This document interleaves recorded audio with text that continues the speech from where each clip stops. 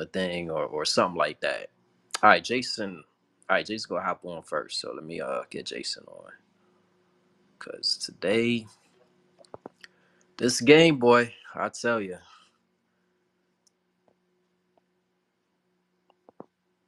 Yeah, Jason, unmute yourself. Oh, what's up, man? Hey, Jason. First of all, how's everything with you health wise, my guy? It's getting a little better slowly. I got COVID over Christmas, so that wasn't great. I'm sorry to hear But about that. yeah, man, I'm hanging in there. It's been a rough go, but I'm doing much better than I was. And this game certainly didn't. This game certainly did help. You know, the way they played. I was really impressed with Malik and Quadir. I think they're just winning players. I think the last gift that Jim Boeheim gave us was those two guys, along with Judah, obviously. Um, they were outstanding today. Judah was great, had a great floor game, almost a triple double. And I can't say enough about J.J. Starling. Ever since I bitched about his Ron Patterson like shooting, he shot 40% from three. So I'll eat that crow happily. I thought the way the guys fought. I think it's from Red Autry. I mean, he's a fighter. He's from New York City. I was proud of the way the guys fought back, didn't get down, and this is just a great win. They had so many. I mean, Dean, I don't know how many straight losses we had to Miami where we just pissed games away. And this team just wasn't going to do that. And I'm really happy and so happy for those players. And hey, man, we're on the cusp. We got to keep this thing going. But I like what I'm seeing. I think Red's doing a outstanding job. Can't say enough about him. Everything that I wanted from him, he's given us in his first year. And people have to remember he's learning. He's learning on the job and he's learning as he goes. But I think he's done remarkable, and I think this is the best team we've had in years, and I'm excited to see where it goes from here. Yeah, I mean, it feels better getting the dub in a game like this. But I was saying after the game once I settled down, I was like, man, I can't remember a season where I felt like excited like watching these games, right? Like it just seemed the last 5 6 years with Bayheim, it was like we was just watching paint dry, right? Yeah, It was no like the question. same shit over and over. It was like a lot of these games were like first team to 60. You know what I mean? Yeah, Like yeah, even the games we would win, it was like damn, like this is like some ugly basketball. And this season I understand, some of these games against, the top echelon type teams, we've gotten our ass kick and stuff, but that's to be expected. We're not there yet. This is Red's first season and stuff, but these type of teams like the Miamis and the Pitts and all these teams that we're beating, that's like on our level. These were teams we were losing to on a regular over the last 5 6 7 years or since we've been in the ACC. So just keep stacking them W's, and we'll see how far this team could go. yeah, absolutely. And I listen, man. I love Jim Boeheim. I think everybody here loves what he did, but the breath of fresh air that this man to man, up tempo style, it's just so much more fun to watch. Players are going to make mistakes. There's going to be, it's basketball, it's college kids, but it's so much more exciting. That Oregon win, man. I know a lot of people are going to say, well, they were injured or whatever, but that Oregon win looks really good. They're leading the Pac-12 right now. So I don't know if that's a quad one win yet, but um, this team, I mean, Syracuse obviously is not going to play with North Carolina and those type of teams yet. Red's in his first year. He's going to get his players here, and I believe in him. He's much better than I thought he would ever be in his first year. We haven't had a single bad loss. Every bad loss, as far as to bad teams, I mean, and every blowout loss, the team has bounced back, and that speaks to him, his message. It's clearly getting across to his players. And you have to remember, like, we don't have Chance Westry. People they were mentioning the guys everybody's missing every time we play a team that's missing a guy. We're missing Chance Westry, who's a top 50 player. We're missing our 7'4" center who, while he struggled a lot, brought shot blocking and the ability to rebound, and nobody really mentions that much. But as far as like my excitement for the team at the university, not just basketball but football, and I'm not going to go too far into football, but everything to me right now as a Syracuse fan is looking up, and I'm excited. I mean, the women's team is balling. Um, it's back to being like it used to be in the sense that these teams are competitive and they're fun to watch. So, I can't say enough about this win. It was one we had to have. Could have easily packed it in, and this team would have packed it in probably last year, but not with this coach and not with the way they've been coached to play. And just a huge win, man. I mean, I know it's Miami and they haven't been playing great, but it was a huge win to get. And now we got two more big games coming up at the Dome. And another thing, the crowd was great. Otto's Army was back full force. Got to give them some credit too. They were into the game. Uh, Man, but Quadir Copeland, I've loved him since we got him. I wish he would have played a little bit more when he was younger, but with JB, but he's a winning player. He plays balls to the wall all the time, effort all the time. Malik is a complete all around player. Great passer, quickest hands maybe of a big man in Syracuse history. I mean, his hands are unbelievable. And JJ Starling, man, he's coming to his own. He's playing like we thought he could play, like the recruit he was, shooting the ball well. Huge three from the corner, and the back and forth threes, man, that was fun. And to come back out on top, just an absolute huge win for Syracuse because Miami was coming off a bad loss and they wanted this game too, and we got it, and that's what's most important. Hey Jason, when that dude banked in that three to tie the game, don't we usually lose? Like how many times you have seen, and you've been following Q's ball even way before me. How many times you have seen Syracuse lose a game like that where a guy hits like a ridiculous shot and you're like, I can't believe it, and we end up losing the game because of that. Like you look back and you're like, oh, some dude hit some circus shot, but to pull out this victory, it kind of like shows you that this team, it's different. It's different with Fred right now. Yeah, it's the TJ Sorrentine thing, man. It's just a bullshit three goes in, and you're like, oh man, here we go. This is how we're going to end up losing by three or something like that. But man, it's Red, man.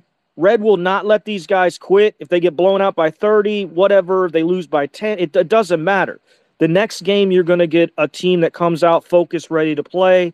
And you see that within the microcosm of a game as well. We got down by I think it was 7 or 8 points, and immediately came back and I think went on 11-2 run. That's coaching. That's mentality. That's the way they fight. That's aggressiveness, and not backing down. And we haven't had a team like this with multiple dogs on it in years. And I'm just so happy and I can't say enough, man. You can tell in my voice, like this is a big win for the fan base, I think, because this is one of those games without question that we would have lost in the last 5 years. There's no question. Yeah, no doubt. I mean, we've seen these type of games lost end up on a L in the loss column and stuff routinely. It's a while. So I'm like watching the game and I'm just like I just mentioned about the guy banking the three, and I'm like, oh man, Yeah. I've seen this episode happen way too many times. But to pull, get come close the game out strong, and Quadir hitting that shot, and I mean, it's dude, I had to change my shirt, man. My shit was drenched. Like I had a white tee on, and you know what I mean. Like I had Yeah, like, man. I yeah, feel you. Yeah. and it's with a Last thing mid. I'll And, say, yeah, Dean. Last thing I'll say before I jump off and let somebody else talk. I got to give Judah a lot of credit, man. I was pissed at him early. I thought he was playing really piss poor defense, but after that, that was probably the best floor game I've seen him play. He went after loose balls. He got rebounds. I think he had. I don't. I think he ended up with 8. He was too short of a triple double, but 13 dimes from a guy that I've criticized not looking to teammates enough. That was a big time performance, and Quad has kept that look on the last play to Quadir. That was a great look, great shot. Malik had a couple really great passes from the post outside to JJ for threes. The past teams we had, Dude, 13 assists from one guy on a JB team? Shit. That ain't happening. So really I think Red's really pushing, that hey, let's play team ball, let's move the ball, let's pass the ball.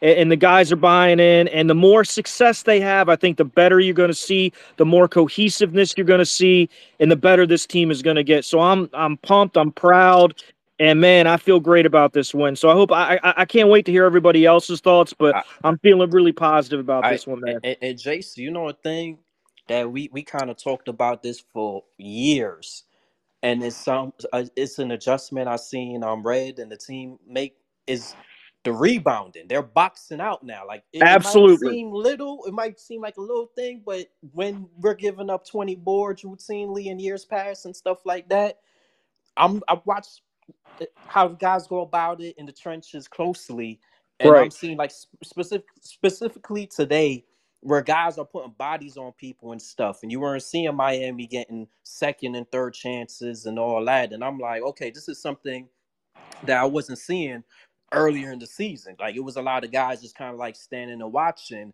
and you can see like that's coaching, that's making the adjustments like Ab- as the season go along. Like dudes, like we gotta put a body on when that shot go up. Guys gotta put a body on somebody. Like you can't just stand and watch and let the opponent have their guys just fly in and get those second chance points and stuff. So and it yeah. makes a difference in a close game like this. You win, you win by one possession, getting those rebounds when you're limited. I'm looking at the box score, and Miami only had 5 offensive rebounds. Yeah, they were So great. yeah, They were great on the boards, man.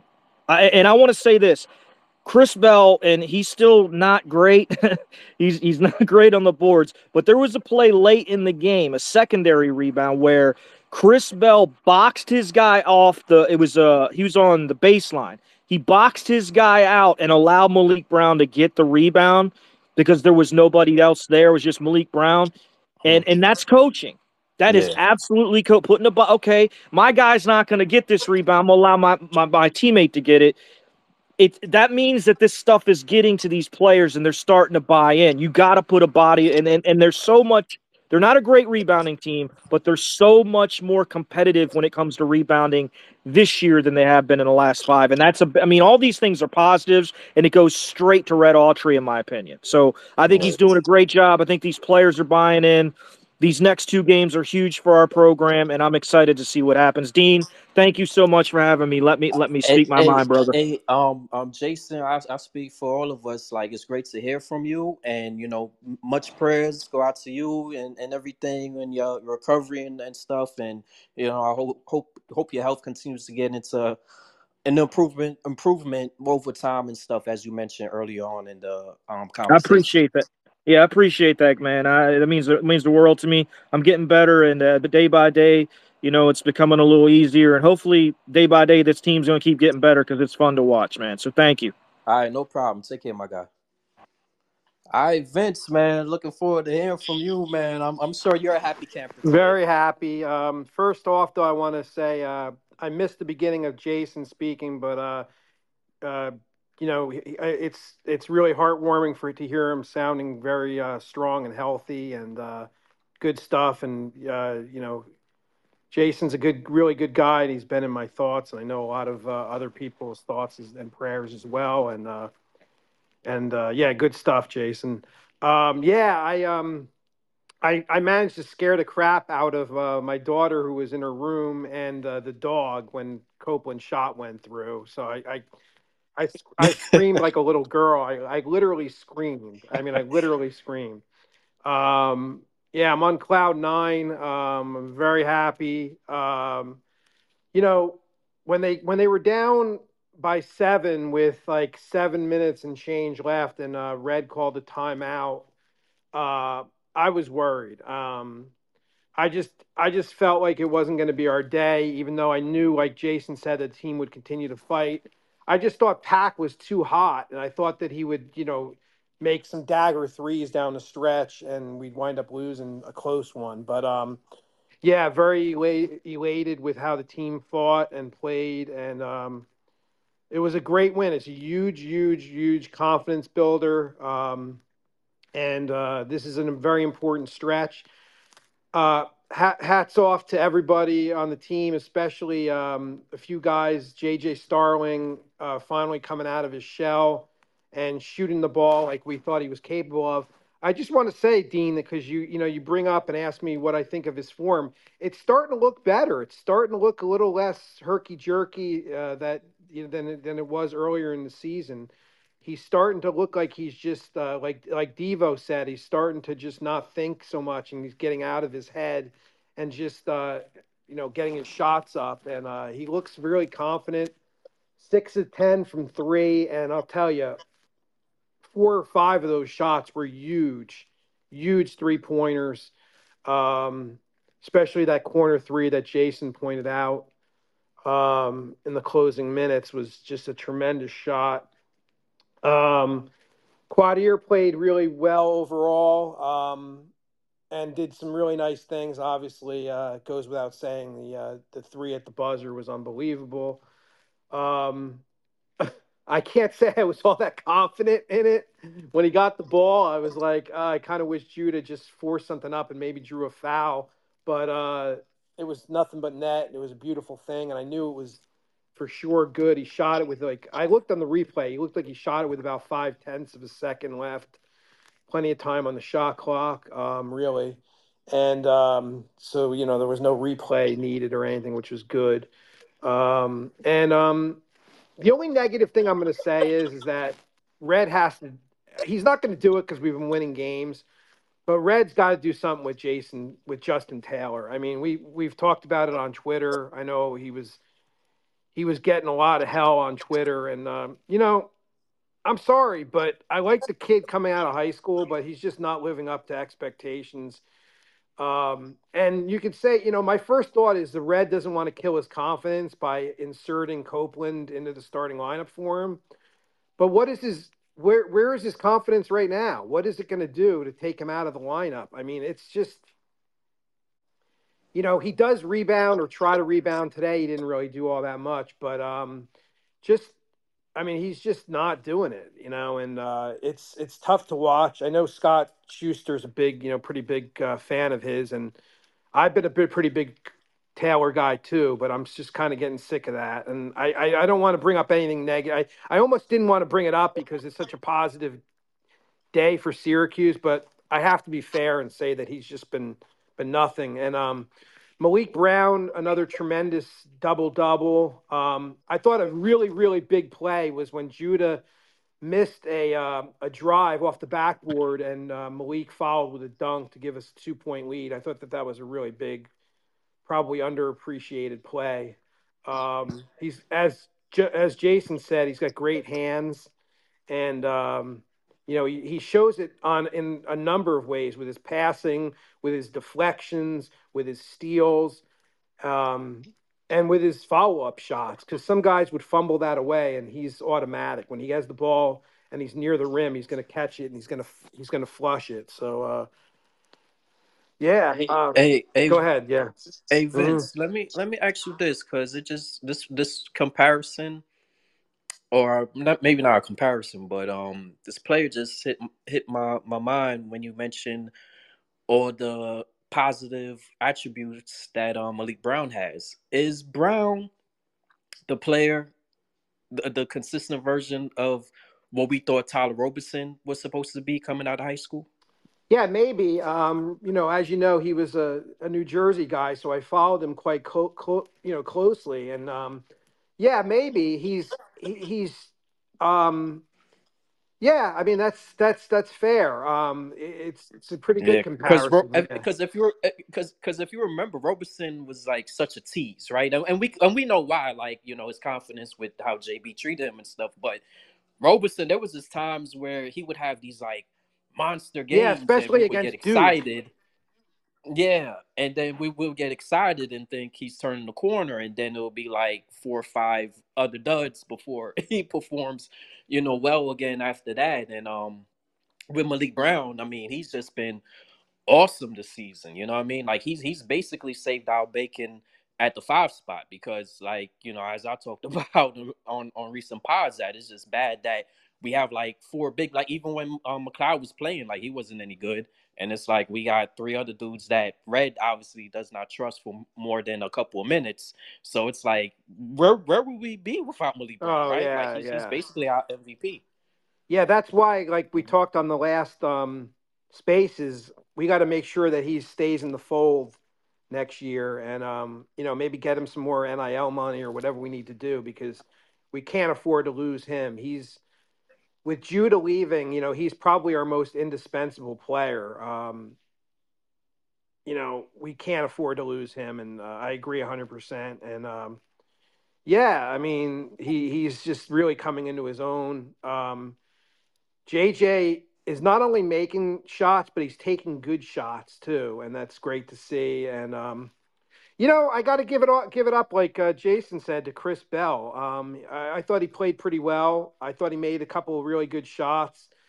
He sat on the bench for a good chunk of the second half, and he came out when he came out into the game. It was like he hadn't left the game, and he made a couple big threes. So kudos to him. And yeah, what a tremendous win that was today. And we just got to keep banking wins. We can't. Unfortunately, we're not going to have that many quad one opportunities left on the schedule, because the ACC is not where it's used to being. But if we go like 12-8 or 13-7 in the conference, then I can sleep easy knowing that we just did pretty much all we could do to make the tournament.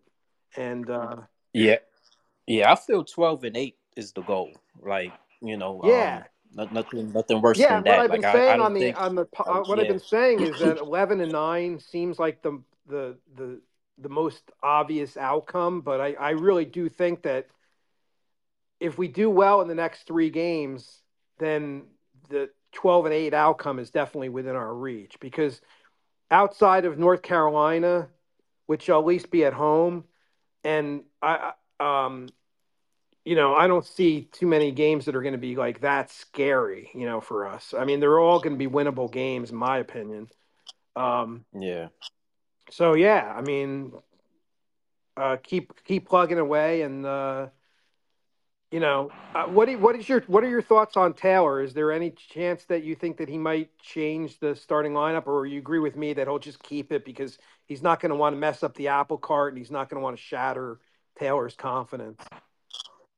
Um, yeah, I think he'll probably just keep it the same. But Red, he's kind of shown he's not afraid to make changes, though. You know what I mean? Like he'll make the adjustments if he Hmm. feels like it's needed. But like you said, since we've won a couple of games now and stuff, and it seems like Copeland, having that guy that's gonna bring that energy off the Yeah, bench, yeah, the I don't think that's a microwave, bad in thing. like the So microwave yeah, so it's situation. Yeah, yeah, so so it's kind of like the saying, if it's not broke, don't fix it. So I think you just leave it as is, and just take it one game at a time and see how it goes. But I agree with you with Taylor that it's just sometimes it just seems like he's out there. Like it doesn't seem. I can't recall when the last time from start to finish he's like really had a good game where you're kind of like, wow, okay, like I see you, Taylor. I see you, JT, doing your yeah, thing. You know what I mean? It just seems like he's just there. Like he might grab a few boards here and there, yeah. and maybe he hits a three once in a while, but it just seems like the overall consistency isn't Yeah, and there. if he were like some kind of lockdown defender, I would maybe look away a little bit more. But he's not even a good defender. He gets abused a lot off the bounce, and he's just, so if he's not giving you anything positive on defense, and he's not scoring on offense, then what the heck is his contribution going to be? It's so. Yeah. Hey, Dean, can I say something about Taylor? Yeah. Go ahead. Go ahead. The one thing I would say, I still like him, but I think he's pressing.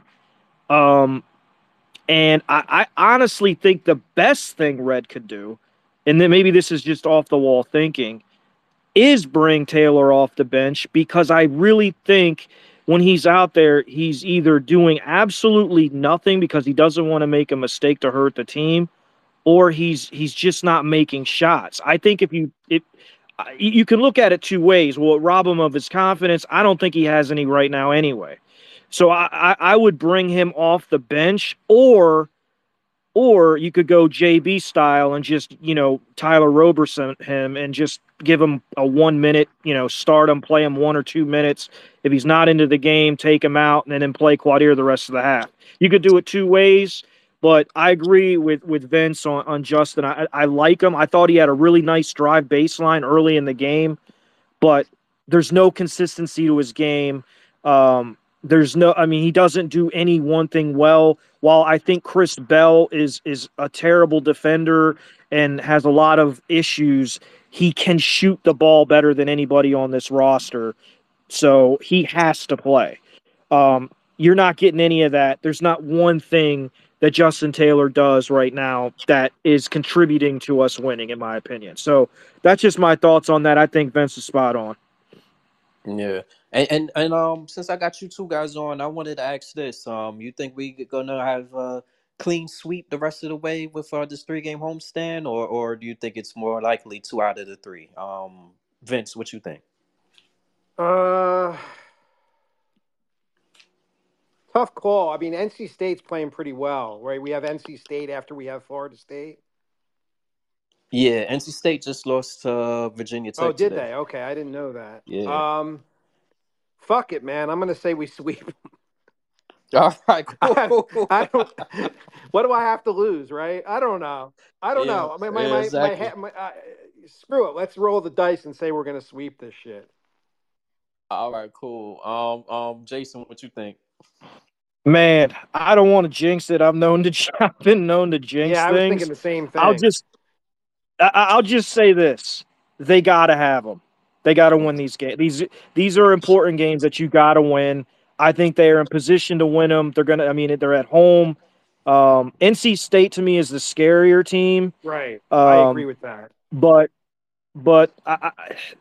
I don't want to say 3 out of 3 because I don't want to jinx it, but I will say they're very important games, and because they're at home, I really think they got to find a way anyway. I don't care if it's in double overtime by one; they got to find any way to win these next 2 games. Yeah. Yeah. I think the Florida State one was the one I was really worried about coming into this three game homestand because they're like the hottest team so far. They just beat Miami on the road. They won, I think, 5 in a row since we started ACC play full time. And I thought like out of the 3, I was like, this one might be the toughest one out the bunch. But Miami, they gave us all we could handle, and it would have been a tough loss, especially with them without their big guy and stuff. But I'm glad we pulled that off, and who knows? I think we could go 3-0, but I'm like you guys. I don't want to jinx it, so I was kind of like, we'll be good with 2 out of the 3. You know what I mean? I don't think anybody complain if we split the next 2 and still perform well as the rest of the season goes along. But I think the shit, key if we thing could is get that off we the have to win.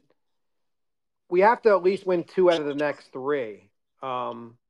I Mhm. think 1 and 2 in the next 3 would be really a dagger for our tournament hopes because I just Mhm. I think we got to keep our head above water. Get to 2 games over 500 in the conference, and then get to maybe 3 games over, and then if we finish these next 3 games at 2 games over 500 in the conference, we'll be in pretty good shape. Yeah. Yep. All right. So, Vince, you got any last words before No, I I just move want on to to some echo of the other what guys? Jason said, and I think Red's doing a good job. I thought he got out coached a little bit in the first half when we didn't adjust to them that dribble drive. I mean, we had to make some adjustments and stay in front of them when they weren't making their threes. But overall, he's doing a good job. He's being aggressive with his timeouts. I thought today he was aggressive with his timeouts. And he's learning like Jason said, he's learning on the job, but he's doing a good job overall. And I think the big thing is he's keeping the players motivated, and he's giving them floor time and keeping everybody happy, and that's not an easy thing to do. So, kudos to Red, kudos to the staff, and Yeah. also The kudos to the student managers for getting JJ Starling's shot right. Yeah, exactly. I think Rush should find a spot for them as a special Yeah, assistants and stuff because absolutely. I think he has those roles open. So I think No doubt. one of those guys should get a spot and help these guys out. Not with just JJ shooting, but like, can somebody help Benny? I mean, Jeez. Vince, it's that shot. Oh my god, I cringe every Bro, time he I think shoots. that's a lost cause, Dean. I couldn't believe the 1-3 made too was really lucky. Like it bricked off the rim, hit off the backboard and went in. That was a big shot actually. No arc whatsoever. No. I like Yeah, Dean and I, Jason, on the last spaces. Dean, I was saying that, like Dean was saying that you have to be careful if you're sitting in the first few rows behind the basket when he's shooting. And I said maybe we should yeah, do a promotion where we give out orange like hard hats or something to the fans. yeah, Oh man, yeah, man. he's got to find some arc on that shot, man. It's how many? He's been here 3 years and he's still shooting like he's throwing like Roy Oswalt fastballs at the rim, man. It's crazy. Yeah. Yeah. Yeah, man. I mean, I don't know what happened from the end of last season to now. Because remember, he was shooting well when Yeah, it didn't look like it still was kind of line drive-ish, but not as bad as it was, more just rotation. freshman Yeah, year and now. yeah, yeah. More rotation too. Like it looks so bad right now, dude. If I was Red, I'd be like, look, I love you, Benny, but you gotta stay in the mid range or under the back. These shots are terrible. They look awful. Yeah, man. Yeah. Hey, Vince. Before I let you go, cause I know you're a big UFC guy. Yes. So, like, for anybody that's trying to win some bucks tonight, I see it's like the main event with the Strickland fight is kind of like a pick 'em. So, what would be your advice to anybody that's trying to lay down a few bucks on the fight maybe I tonight? wouldn't. I like Duplessis in that fight, but the fight that I like, um, as far as betting wise, would be in the co-main event. I like Myra Bueno Silva to beat Pennington to win the 135-pound women's bantamweight championship. Okay, yeah, I'm looking at it on the book. I'm looking at has Silva as at minus 170, so that's Yeah, not bad. I think she's going to win. She's the better fighter. She's the younger fighter. Pennington's tough. I mean, she'll be a tough out just because she's a really tough woman. But Silva's the better overall fighter. And do you know what the line is between Allen and Evloev? And that's the first fight on the main card. Evlev minus 195. Okay, Allen's a live dog. If you want to sprinkle a little bit on him, um, uh, Evloev is dependent on getting takedowns, and Allen I don't think has ever been taken down in UFC like zero times, and he's a Mm, good striker. Whereas Evloev is the favorite, and if he gets Allen down, he can submit him, but he's going to be hard to take down. So if you're looking for a live dog, that would be it. And again, I like Silva in the co-main event. okay, and what you had on the Strickland fight once again? I like Duplessis, but I'm Duplessis. not Okay, I'm not in love with that fight. I probably wouldn't bet it unless like if you win a couple of fights, if you're up, maybe sprinkle a little bit on Duplessis, but I'm not I think he's the better fighter than Strickland, but he has more ways to win, but I'm not in love with that fight. Betting that fight. you do you think it goes the distance or not? I think it will. But yeah, I wouldn't touch that fight. Okay, because I asked because it's plus 210 for it to go to the distance, so Yeah, I that's mean, kind if of if juicy if right there. anybody finishes it, it's probably going to be Duplessis because Strickland's not really. He's only finished like 40-something% of his fights in UFC, I think it is. Um, Hmm. Even though he acts like he talks the talk like he's some kind of like big knockout artist, he really isn't. Um, so yeah, I mean, I think that's a pretty good bet too. I think that's a pretty good, Okay. decent bet for at plus money. Okay, all right, cool. So we got some good stuff from our guy Vince. So yeah, that's something I want to do with you regular, like whenever that time is around. Try to get some your expertise on these UFC cards Well, we'll and see stuff. how we. So good You stuff, might Vince. fire me after today. Who knows? Oh no, hey. Hey, but it's all. Hey, you know what?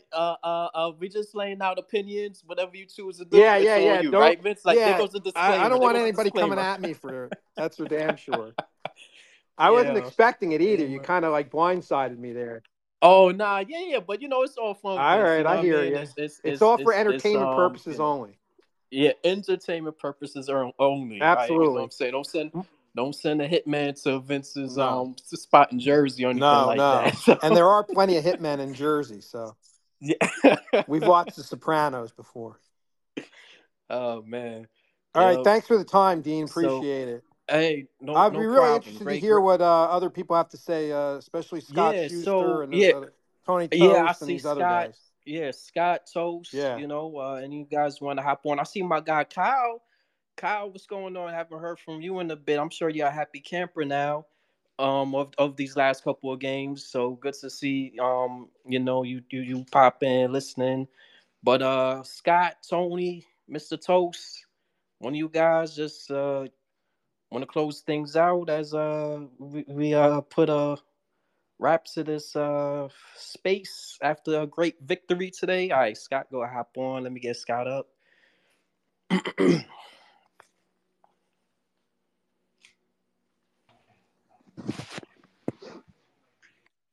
Hey, Scotty. Dean, what's up, man? Hey, chilling, man. Feeling good after this Oh, game. who's not, man? I mean, I laughed when Vince said he scared his dog. I did the same thing. I'm not even gonna have to take him outside after what I did to that poor guy. You know, man. Yep. I'll tell you, like, my initial thought, obviously, the Quiddier thing was the shot was just, so exciting, and watching that celebration. There's probably like two or three old ass dead people on the ground on the side there who got tackled by the entire team. But my greatest takeaway after like sitting down and thinking about it a little bit, I thought this was one of the best games Judah's ever played, and I've been critical of him. He got his ass yanked in the first half because he was playing, and even Devo called him out. Did you hear that? Like, when Devo's calling out a Syracuse player for Ole defense, he means it, right? Yeah, yeah. But and Red, he played. Red yanked him right out for his defense. That kid played defense today like he's never played before, which shows you he can do it. Right? He's athletic and quick. He played great D. He took care of the ball. He really didn't take bad shots. And in that last play of the game, there was every reason for him to play hero ball and chuck it up with three guys on him, but he still had the presence of mind to throw the ball on the money cross court. He had 13 assists. He had a ton of rebounds. I mean, I think we're seeing hopefully a little bit of maturity out of this kid. Yeah. Yeah, I mean, I thought the shot I thought he was gonna force it up it and at that last second. I was like he had nowhere to go. He was gonna play hero ball, but good maturity there to find Copeland out there wide open and I was a clutch play. But I agree with you overall. Like it was a mature game from him. I think I don't know if he had I was looking at the box score. I don't know if he had any turnovers. I'm gonna check this out. Remember, he had that ridiculous turnover where Oh, okay. he Yeah, turned yeah, it, yeah. He had it over yeah, Taylor's head on the side. yeah. So I see. Yeah, he only had two turnovers, but 36 minutes, two turnovers. You take that from Judah. Every single time, for sure. He had two steals. He made his free throws at 4 out of 5. There was one runner where did the hard part, then missed the layup, which was a big shot at the time when we were down two. I mean, I'm excited about JJ. I mean, this kid has gone from, we're all saying, man, what's wrong with his shoulder? His shot's so ugly. And there were times early in the season where the guy was not even that, he was invisible, and now he's engaged. He wants the ball. He's willing to go to the basket. He's playing good defense, other than the stretch where Pack absolutely scorched his ass in the second half. But other than that, he was he wanted the ball, and he those shots look legit. It did just like the Pittsburgh game. I'm hoping. I don't expect this guy to drop 22 and go 6 for 10 from three every game, but maybe he's a legit 3-point shooter now. Maybe it was confidence was a big part of it. Maybe some of it was physical. I don't know, but I love it. It's huge. Yeah. You know, I, Yep. So I also now think go like ahead. I wanted to say this. I think Red I agree with, I think it was Vince who said, or it might have been Jason, about him being outcoached in the first half. But I thought we made some good adjustments in the second half, starting with shot selection. I felt like, and also we made them score from the outside. I couldn't tell if we were playing. There were a couple of bad breakdowns, but I couldn't understand how they were getting to the rim so quickly. And Red made adjustment to that, made them shoot from the outside, made them take some tough 2-pointers. And then on the other end, we took some terrible shots in the first half. I remember Quadir took a corner three off balance. Malik hucked one up from three early in the shot clock. Bell took some off balance. And I thought, again, I think these guys listen and respect, listen to and respect Red, and I thought we saw that with improved shot selection in the second half. Yeah, they were killing me with the three balls, man. It seemed like they got big headed from that pit performance, and now all of a sudden everybody think they're Clay and Steph. You know what I mean? It was just like try to take it to the paint, guys. Like get some easier shots, and we got them to 4 in the second half, so I was like, all right, fuck it, just Our keep firing. guys seem to be able to make open threes, but when they're contested, or when they're doing one of Judah's off balance right to left threes when he's swaying across his body, you're not going to make those. But I And, think, and and yeah, when go ahead. Benny's taking the shots, right? Oh my God, when I heard your pod and you said that bit about people getting killed in concussions in the first row, I was laughing. I think I commented on that. That Yeah, that you, that that, that slayed me. I mean, I was laughing in my car listening to that shit. That Scott, was some. you was the one that said they probably should put up like a tent like baseball, right? That was you. Yeah, yeah, Yeah, yeah. Like you don't want any little kids getting killed by line drives. yeah, In the baseball exactly. field. Same thing with Yep. Benny's three. Like, I, you know, after he took his second one, I saw a lady dive in front of her child behind the basket, trying to like a Secret Service person trying to in the line of fire, trying to save the president. You know what I mean? Yeah, So. But I mean, look, I said at the time, I thought Red. If I'm gonna complain about Red, the only thing I would say is I thought he was a little slow to get Benny out in the second half and get Bell back in there when we were behind and we needed offense. But other than that, I thought he had a good game as well because Larinaga is a really good coach. yeah. So Vince, like the same question I mean Scott, the same question I asked Vince and Jason. You think it's gonna be a clean sweep with this homestand, or you think we split the next two? I don't know. I mean, I've been a fan long enough to know that we could come out to lose to Florida State by 15 or beat them by 20, or it could be another buzzer beater. I just Yeah. at the risk of sounding like a coach, I don't even want to think like that. I just want to look towards Florida State and hope we can. I was talking to my kids who were at the game today, who were students there, and they said it was the best crowd of the year by far. I'm hoping that the students are back now. I'm hoping people the people live up, the normal fans, kind of who are on the fence about this team will show up for Florida State, and I hope it's cold. I hope Florida State gets off the plane, tired after a trip, and whatever, and we get that win, and then we can hopefully during Dave Bing, I'm going up for that game against North Carolina State. Hopefully we can get a win, but I want to see us beat Florida State because don't forget they just beat Miami, so it's not like Mhm. it's not a bunch of scrubbinos there either. Yeah. I so Scott, before I let you go, I know you was at the Duke game in Cameron and stuff, and we didn't really get to chop it up about that on the spaces yet. So any relevant info from that time to now that you want to talk about with that trip from 2 weeks Not back? as much as I would have right after the fact. Although I want to tease Vince about something, so don't let me forget. But the one thing that took the one thing about Bell, man, he was awful in that game, and Red yanked him out. If you remember in the first minute of the second half against Duke, and I realized that was right before the storm hit. He reached in and fouled almost on purpose, and Red took him out, and Bell stormed basically down past the bench, and was past all the trainers and everything else, and basically was just standing away, almost in the crowd. He was so pissed. So Alan Griffin goes over there to get him, and he wouldn't go. And AG basically takes him by the shoulders and throws him into the huddle. I was like, damn, this might get ugly. But I guess now in retrospect, I think like what happened was AG thought it was Dean, and so,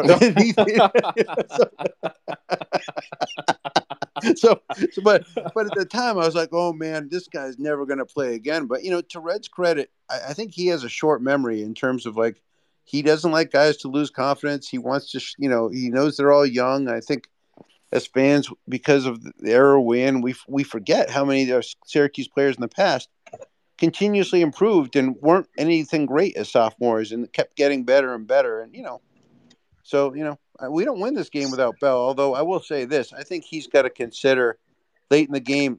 Everyone's going to watch this game. It's going to be on film. You got to consider going offense, defense with Bell if he's going to get burnt there. And by the way, you guys, I don't know if you missed that rebound that he just watched that ended up being a 3-point play from Leake's third foul.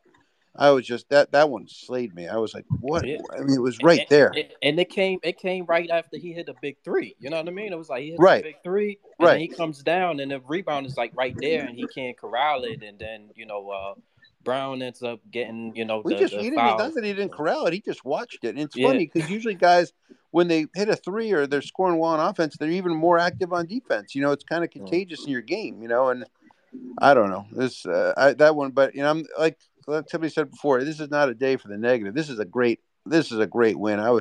I'm giddy right now. I'm happy. So not to dwell on the negative again, but Vince and Jason talked about your guy. We know your team, Justin Taylor. So like, how you feel about the suggestions they made about whether coming off the bench or staying in and all that? Like, what's your take on? That's a good question. I mean, look, I couldn't.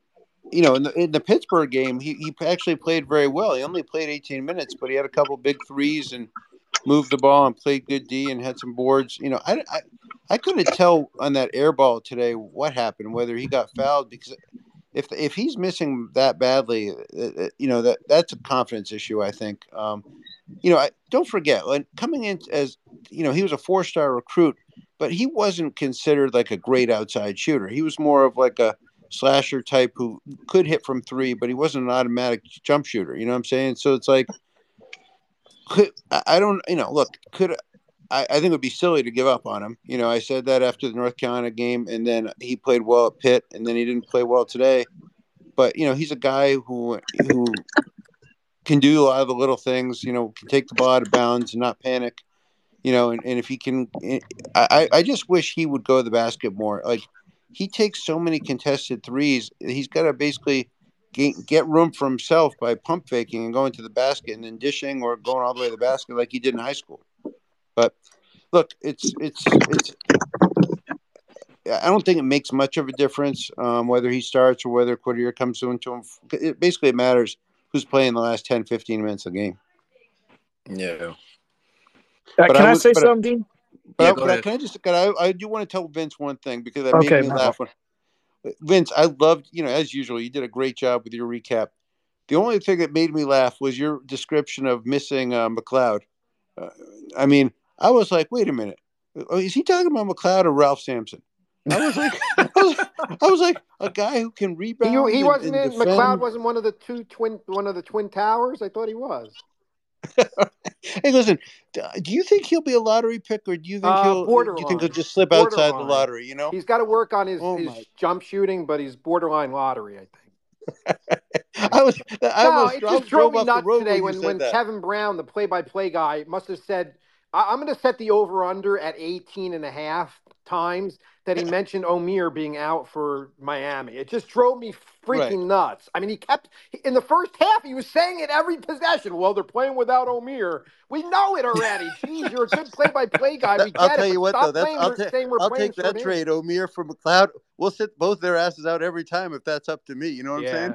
That's a great trade. Yeah, but unbelievable. Kevin Brown was driving me crazy, and Devo, by the way, did a great job on color commentary on short notice. He's getting better and better every time. He did, and I gave him credit for saying, the Olay defense about Judah. He came off unbiased. And he was he was trying so hard to play it straight. Yes. But as the game went on and on, he couldn't help himself. By the end of the game, if they had panned over there, he probably would have been in uniform. Yeah, yeah. You know what I'm No, saying? I Like know. he actually said, "Put me in." He said, "Put me in. I want to go in." Right. Right. If we had listened to a Miami guy like that, we would have all been throwing bricks through our TVs. You know what I'm saying? But I enjoyed the shit out of it. No doubt. They're just showing the highlights on FS1 right now. So. Yeah, I just wanted to say something to Scott about Justin Taylor. I'm a Justin Taylor fan myself, and I completely agree with you, man. He's got to get he's got to incorporate a pump fake into his game and get into the mid range, get to the basket. I thought he did that today early. He had a pump fake baseline drive. I think it might have been their first points. I can't remember, but and then it just goes away, and everything else after that is contested jumpers. And I think he's got, personally, I think it's a confidence thing, and I wouldn't be against bringing him off the bench only because I think it would take some pressure off of him. I think he's pressing, but I really think like what you're saying is true. He's got to get to the basket more, and he's just not doing it enough. But I still like him. I'm not ready to throw in the towel on any of these guys outside of maybe McLeod's probably never gonna. We have like 19 centers. None of them are any good except Malik Brown, and he's not even a real center. We've got to get a center next year. But as far as Taylor goes, I think he's got some growing to do. But I think but if he stays at Syracuse, I do think he can be a big part, or not a big part, but a part of a successful program and a successful season for sure. I think that's well said, Jason. I mean, look again. You just go right back to the Pittsburgh game. He was very good in that game. He was effective. He's got, but he everyone else in the team kind of hunts their own shots. Like there was a play in the first half where he was open, but a guy was approaching him and he swung it to Bell and Bell had a wide open three. He's a unselfish player. He's a team player, and sometimes I think it almost works to his disadvantage where he turns down an open shot and then the coaches are like, well, you got to take that shot. And then next time he has an opportunity, he'll take an off balance contested too, which is the last thing you want, so he's caught in between because he wants to swing it, but they want him to shoot it. And he's kind of in his own head a little bit. Yeah, I agree with that. I think he's going to be a solid. I think he's a 4-year program guy. Who, Taylor? Hopefully, yeah. You think Taylor's a solid 4-year program guy? What? Like a starter? Pat. Hold up, Pat. Before you I got 3 other guys that's been waiting after Scott. So just hold on a bit. I'll let you speak as always, but just hold on. I thought it was open floor. My bad. Yeah. I'm going to give my minutes back to Pat from Syracuse. All right, so hey Scott, Toast was waiting this, so I thought I was waiting to wrapped up and see if you and Toast round 20 was gonna happen again. So, all right. Well, listen. I'm not here to fight Glass Joe. We had a good day. We're all Syracuse fans. We're happy. And I'm not going after Toast today unless there's reason for it. Okay. I do want to piggyback on the Ralph Sampson debate because I missed Vince's intro, but I believe Nigel Pack might have played with Ralph Sampson. I mean, that guy's been around longer than Baycott. And he's only a How are we playing these junior. teams? He's a freaking 4-year No, junior. are you serious? He could come back next year if he wants. It's crazy. Wasn't he at Arizona State for like 4 years? Nah, Pack was at Purdue. I'm thinking of someone else. Did Miami once have a guy from Arizona State? Well, they got a kid from the football team who's coming back for his 9th year. Yeah, something like that. Yeah, that's crazy. And that's not even hyperbole. That's legit. There is a guard from Arizona State that reminds me of him. I can't remember who that was. But was Vince's point that during the early portion of the game when we were down 6-0 that McLeod possibly could have helped on some of that layup line? I was just saying that the play-by-play guy Kevin Brown was overdoing it with saying O'Meara was out. He must have said it like 20 times, and he mentioned McLeod being out like once, literally. I mean, not that it's significant, but I mean, it's like Jason said, nobody mentions that we haven't had Chance Westry all year, and so it was more. Yeah, I agree with both of you made great points about Neutral Devo. Neutral Devo was incredible. I had never heard him like that. He was really hyping up the backup center who had a few dunks early on. So Yeah. Scott, you got any last words before Kyle got you. I know you've been waiting for a minute. So after Scott wraps up, I got you, Kyle. I got so two Pats on. So I got young Pat. I remember you, young Pat, and we got OG Pat. All right. You just hopped on, so I got you, Pat, after young Pat wraps up. So any last words, Scott? No, I'm good. I'm enjoying listening to everybody else. Okay, all right. Thanks for hopping on as always, Scott. Appreciate Thanks. you. Thank you, Dean. All right. And Kyle, by the way, and again, thank you for that line about the Benny 3-pointers. That had my ass laughing. Oh, hi. That was some funny shit. Yeah, man. But Kyle, what's up, buddy? Haven't heard from you in a minute. I hope everything is all good with you. Unmute yourself. Yeah, everything's great, Dean, and I enjoy this. I usually just catch you guys off the recap podcast, but perfect time for it. My wife's out of town, so I got to watch this and scream in all my glory. So I also will continue to stay positive because I mean there are players on this team that infuriate me, but if there's one thing that I'm happy that did not happen these last couple seasons was we didn't beat Colgate, we didn't beat Miami, and we didn't beat Pitt. And I despise all three of those programs. And I'm just so happy that we finally beat these guys. They just have our number. I don't know what it was forever. Maybe it was Gerard, maybe it was Boeheim. I don't know, but just so happy that we're back beating these guys again. So that's my biggest thing. And then, Judah is so interesting to me because personally, I think he's regressed since last year. And I know he's dead set on going pro. And I think that even if he doesn't get drafted, he'll still leave. But I'd love to see him back. But just curious what your thoughts are. Yeah, that one, at first, it's kind of something I spoke about on the last pod that I was thinking coming into the season and after the first couple of months, it's like, no way he's coming back. But like, I remember what my guy Scott was saying before, like, it doesn't seem like there's much draft buzz with him, right? And who knows what these teams are thinking behind the scenes and stuff. But I don't know. The player we're all watching the same games and we're not seeing an NBA guy, right? You know what I'm saying? You can't go 3 for 13 every game, and he's done that for against every good team. He might get his points. I mean, granted, I thought he played great today, but his shooting is just so bad. And I just, that's just the name of the game in that league, especially when you're undersized. And then, you already can give up one pick this year because Bronny's got to be drafted, even though he averages 5 points a game. So I'm just really curious about his status. Yeah, I think that one could be real interesting in the offseason. It's like, does he just want to get his pro career started, even if he knows he's not going to get drafted and get a two-way deal and work his way up? Or does he, work the NIL game and try to get some more money and stuff and sticks around for another season or so? So, yeah, that one could be real tricky this offseason again with him. I'm not sure. I'm not like 100% that he's totally gone as I was like a month or 2 months ago. Yeah, but and also one last thing, I am just so happy for JJ. You can tell. I know you've talked about his shooting form. You can tell he has had to reteach himself how to shoot based on the surgeries and the injuries and stuff. And I think he, over the last 3 games, is finally confident. So just so proud of him. I mean, he's a sniper again.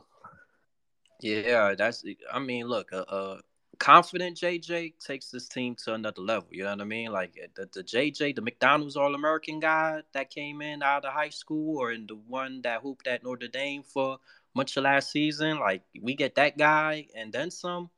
It just takes this team to, the upside is much higher with this group of him shooting well, along with the other things he can do, because he's a good ball handler. He could get into the lane and stuff. He's a good playmaker and all that. And, he also defends. So, JJ, he was doing everything. Well, we always said on these spaces that he does everything well outside of shooting. And if that shot becomes much more consistent, like today and what we saw in the Georgetown game, then sky's the limit with him. Two last quick things before I go. One, I don't know if anybody heard it in the broadcast, but it sounded like with Benny's three that he made at the end of the half, somebody said "book it" as it was shot, like before it actually went in and hit rim, and then it went in. It was so funny, and I was just curious if anybody else heard that. Oh. And then secondly, I also thought that Brown's last foul was his fifth. And I about lost my shit for a minute there because I was like, is that five? Because there was still like 2 minutes left. And I guess it was his fourth, but I could have sworn it was his fifth. But that was it, guys. And thanks for doing this. This is always great. Hey, Kyle, good hearing from you again, man. Thanks for hopping on. You bet. See you guys. All right. So we got Young Pat, and then we wrap it up with OG Pat, and I see my guy Matty G. So y'all two could close it out together. I'll get y'all on. But let me get Young Pat. What's good, bro? What's going on, Dean? Hey, chilling, man. I'm sure you're a happy camper today, like everybody else. Definitely. I actually had one. I mean, like, if I'm gonna find a negative in anything today, it's the fact that I did have tickets to this game, but I'm up in Rochester and we're getting beat pretty bad with some snow. It's only gonna get worse. Yeah, I guess you'll go to Wegmans. I'm actually at Wegmans right now. I'm in the Wegmans parking lot getting some thing to make dinner tonight. Man, people from Rochester love that place. I don't understand how people love a supermarket so much. That's just me. Go ahead. And it's hard. No, you're good. You're good. No, yeah, it's just something I always I grew up with. So I mean, it's just the place I go. But yeah, no, I was bummed. I didn't end up making the game, so that kind of sucked. But I thought like today was a perfect like encapsulation of the season. I think they don't win this game last year. Like even probably the last 2 years, I would say they don't win a game like this. Like they actually have ball handlers that can control the game. Judah and JJ like keeping the game calm when they're on offense and being able to handle the ball, and like getting knocked down threes late is huge. But like I think that's the difference between this year and last year. I think they're better coached, and I think that they're showing the ability to actually like close out late close games against teams around their like competitive level. I think because like Miami, I would like the line going into the game I think was Syracuse -4. So and that was after they announced Omier was out, so that was factored in. But like these are the games you got to win. Like we didn't win these last year. We didn't beat North Carolina at home. We lost to Virginia at home late. We lost to Miami on the road late. Like these are the games that they have to win if they want to be a tournament team, and they did today. And like I couldn't be more happy that they got it done. They stuck it out. They got a late shot. They played well down the stretch. They rebounded well. Like everything was great in the last 3 minutes. They didn't like Miami had a run where they were hitting threes. Pack was lighting it up, and I was like, it's over. Like I for a second I was like, this might be it. But they kept responding. JJ hit a big three. Bell hit a big three. Like I just can't like. I'll say it again. I don't think they win this game the last 2 years. Like this was huge. This game, the Colgate game, other late close games this year. Like they're closing out games late, and that's the difference between this year's team and last year's team, I think. Hey Pat, let me ask you this: when that bullshit banked in three, oh my, what was your mind frame?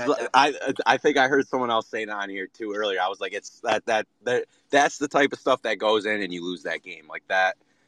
And then I think we came down right away, and I think Judah missed I thought he got a good look. It was like a short jumper. It was a little contested, but he usually makes them, and he missed off the end of the rim, and I was like, that's it. And then Miami got the ball. I thought they were going to try and do a 2-for-1 and go quick because they had I think there was 56 seconds left, but or maybe 50 seconds left.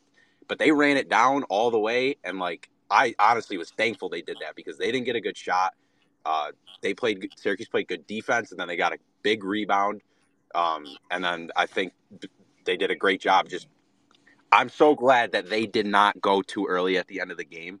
Like when they had the last shot, I was like, please don't go with 10 seconds left. You got to go with 6, 7, because I don't want Miami getting a chance in transition off a miss, whatever it is. Like this has to be the last shot. And it was. So I guess I'm happy about that, but I'm just happy about the win in general. But yeah, it was my heart was racing in the last 3 minutes. I couldn't my girlfriend was over and she was in the other room and I was jumping up and down and she was like, can you stop screaming you're scaring me. And I'm like, all right, I'm sorry.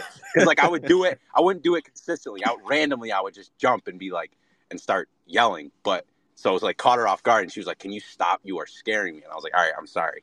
But I scared her on the last shot too. So, I mean, I couldn't keep it in. That was just too big of a moment. Yeah, because I didn't notice until like after the game, and I was like looking at the schedule, seeing who we got coming up, and I was looking at the games previously, and I was like, wow, this was kind of like our first cardiac Right. cues end of the game kind of Yeah. moment, because the games we won, we kind of won it, Right. comfortably. Yep. And the games we lost, we obviously got them blown out. Yep. So this was like really the first, like whether win, loss, or whatever, Yep. like tightly contested game that just went down to the final seconds that had all of us going crazy. Like I was telling Jason earlier that like I had a white tee on and it was drenched. Like I had to change my shirt after Yeah, that no, oh game. my God. Yeah, it was wild, but like that, like that's like that was just like, I mean, it's just a good one. It's just like one you have to have, and they got it, and that's the key to making the tournament. I think it's not going to be like a big, like it's probably going to be like a quad 2 win right now. It could jump to a quad 3 if Miami falls like 8 net spots, but like whatever, who cares, right? Like you just got to win.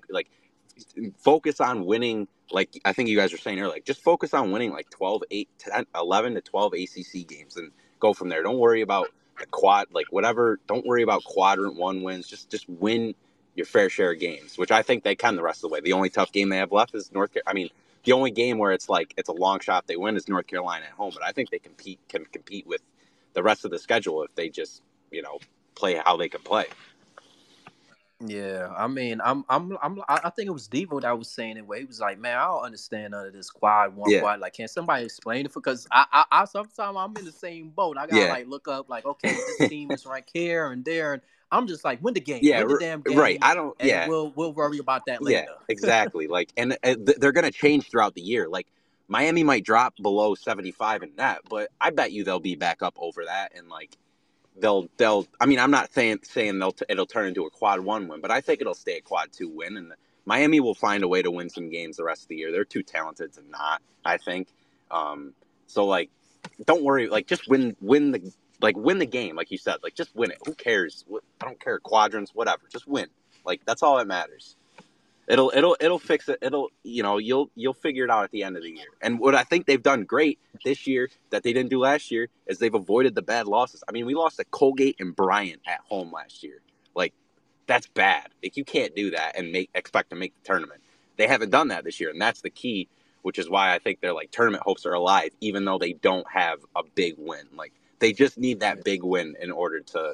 Like, I think North Carolina at home is an opportunity. Like, I'm looking forward to that. I mean, I'm looking far ahead, but like if they play well the rest of the way up until the North Carolina game and just have themselves in position to like jump into the field, then that's all you can ask for, because that would be a huge opportunity. And if they get that, then it's like they're a tournament team. But I'm getting way ahead of myself. But let's just win the games we should win the rest of the year, and I think we could get in, honestly.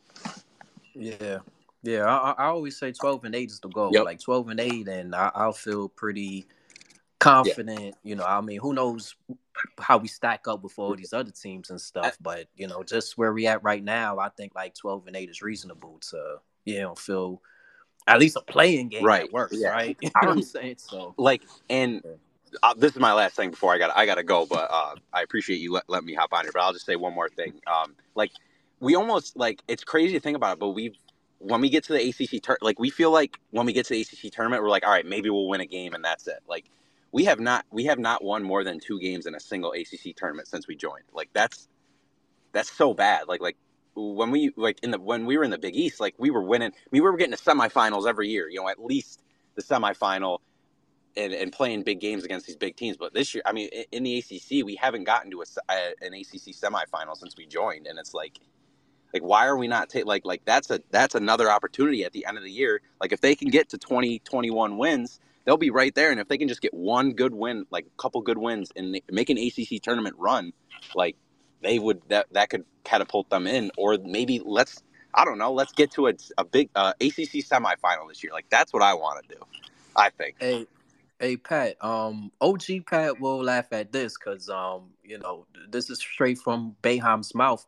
But Bayham will convince you that if it wasn't for COVID, we would have won the ACC tournament and make it to the tournament. So Yeah, I that was the 2020 year. I remember that was like the one of the last. The game against North Carolina in Greensboro was like one of the last like games like across any sport played like in history in like the entire country until July or whatever when they started resuming playing sports, and they blitzed North Carolina, like killed them, and I felt good after that game. I remember it. I think they were going to yeah, play but Louisville next. but yeah, but and remember Louisville kicked our Yeah, ass, and they then you had yep Florida State was really good. yep I was looking at us, I was like, there's no way yeah no somebody would have handled us at some point. Like there was no way we were gonna go through like Duke and yeah Florida State and Louisville. Like nah, but Bayham, if that's what Bayham wanna yeah throw the whatever. cat, Well, yeah. So we'll let them more have power that, to I him. guess.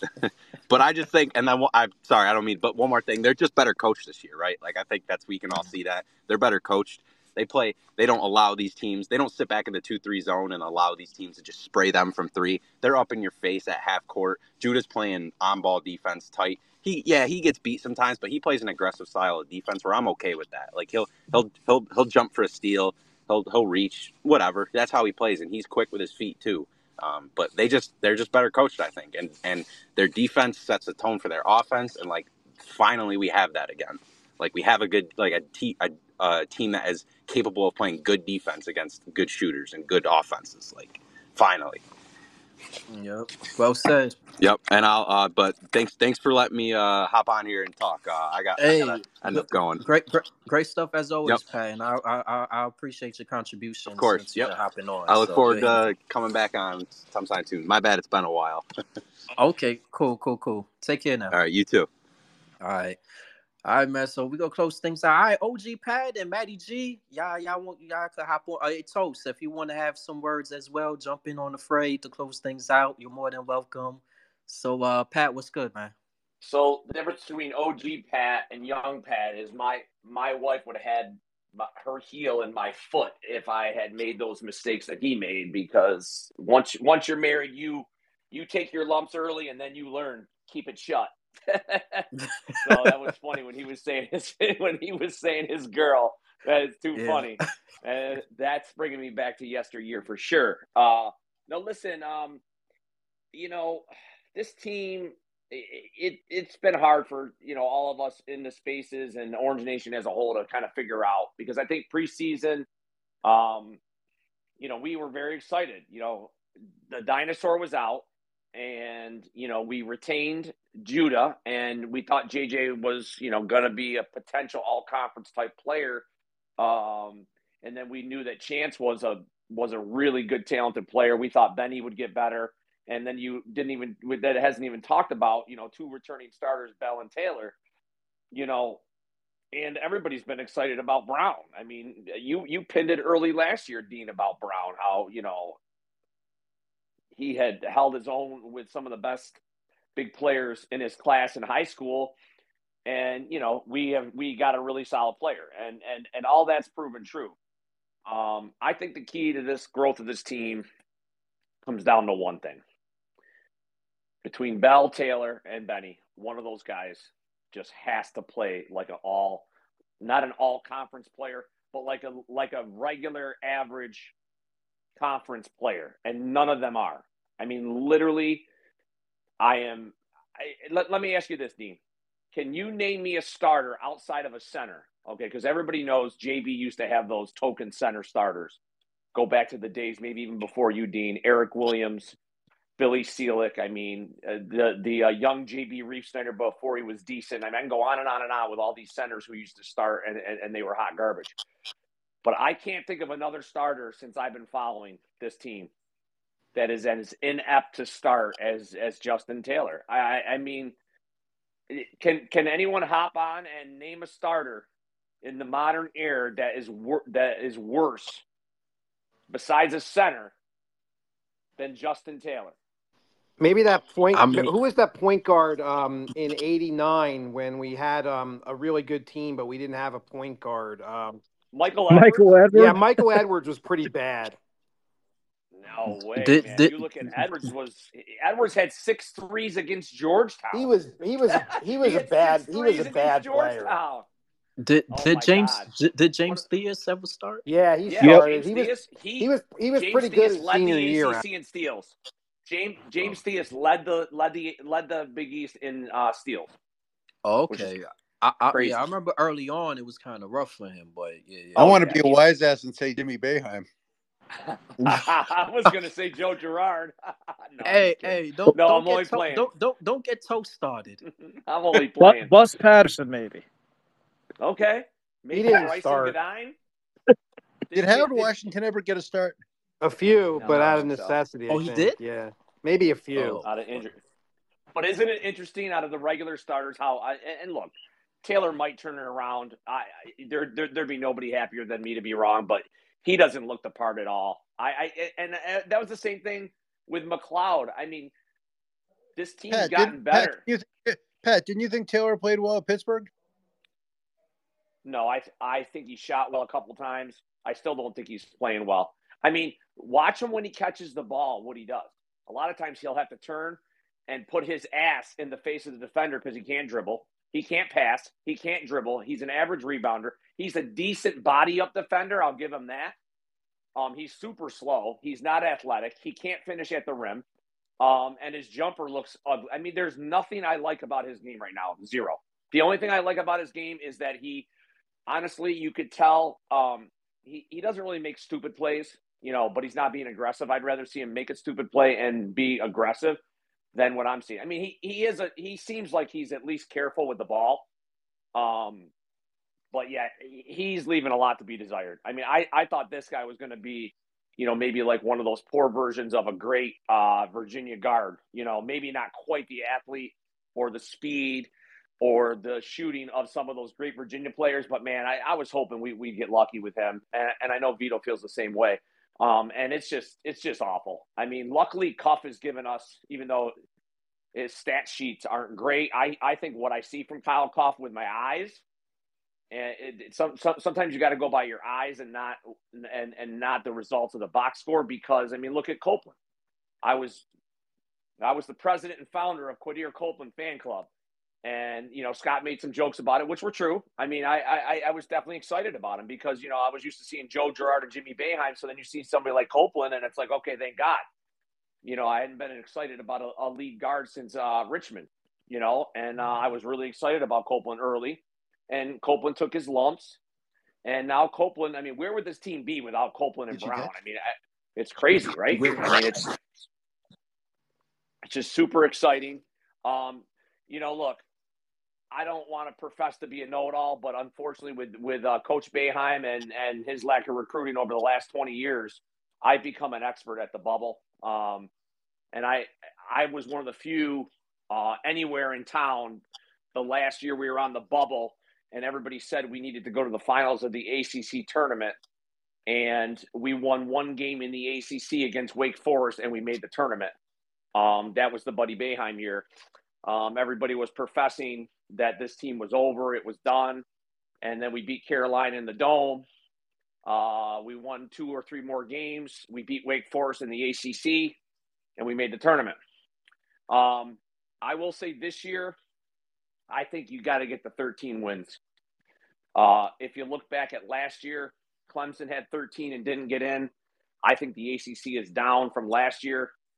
The Mountain West has 3 top 25 teams, and we don't. So, and that's going to be tough to change that because not Syracuse, but Syracuse to some degree, but the whole conference did not take care of business in the non-conference. It's just that simple. They did okay in the tournament, with the what's it called, the SEC, right? And other than that, my thoughts on this game was, just as fun as some of the other buzzer beaters. The John Gillen one came to mind right away, the Tice battle. I feel like there was another one. I don't know if it was Leiden or remember there was was it a Torian Thompson? I feel like there was another random buzzer beater. And I know I'm not thinking of Pat, remember Terrence Roberts against Rutgers? I was just gonna say that. I was thinking T. Rob too. Yeah, I was there for that game, but there's I feel like there was another one, but we lose this game and the season's over. I mean, it just is. You can't afford to lose this game. But I will say, and I was trying to explain this to two of my uncles who have no clue about the quads and the resume building and all that. People got to understand it's actually going to be more important to win road games because road games, is its own separate category. What's your road record? If you got two even teams with the resume and one team has 4 more road wins or 3 more or even 2 more road wins or a better road win percentage, that's its own category on your resume. How are you doing away from home? And that also includes neutral site games. So it kind of stinks that we played Chaminade and not somebody else because we definitely could use another neutral win. But I think where we are in the conference, and you can also start to project out your conference strength of schedule, which means how good is your schedule within your own conference. We're playing Clemson twice. That'll help. We're playing Carolina twice. That really, really helps. Obviously, we're playing Duke once. We only have Miami once, I think, unless somebody can help me out with that. I think we don't go down to Miami. I'm fairly certain on that. Pitt. I hate to say it, we got to root for Pitt the rest of the year.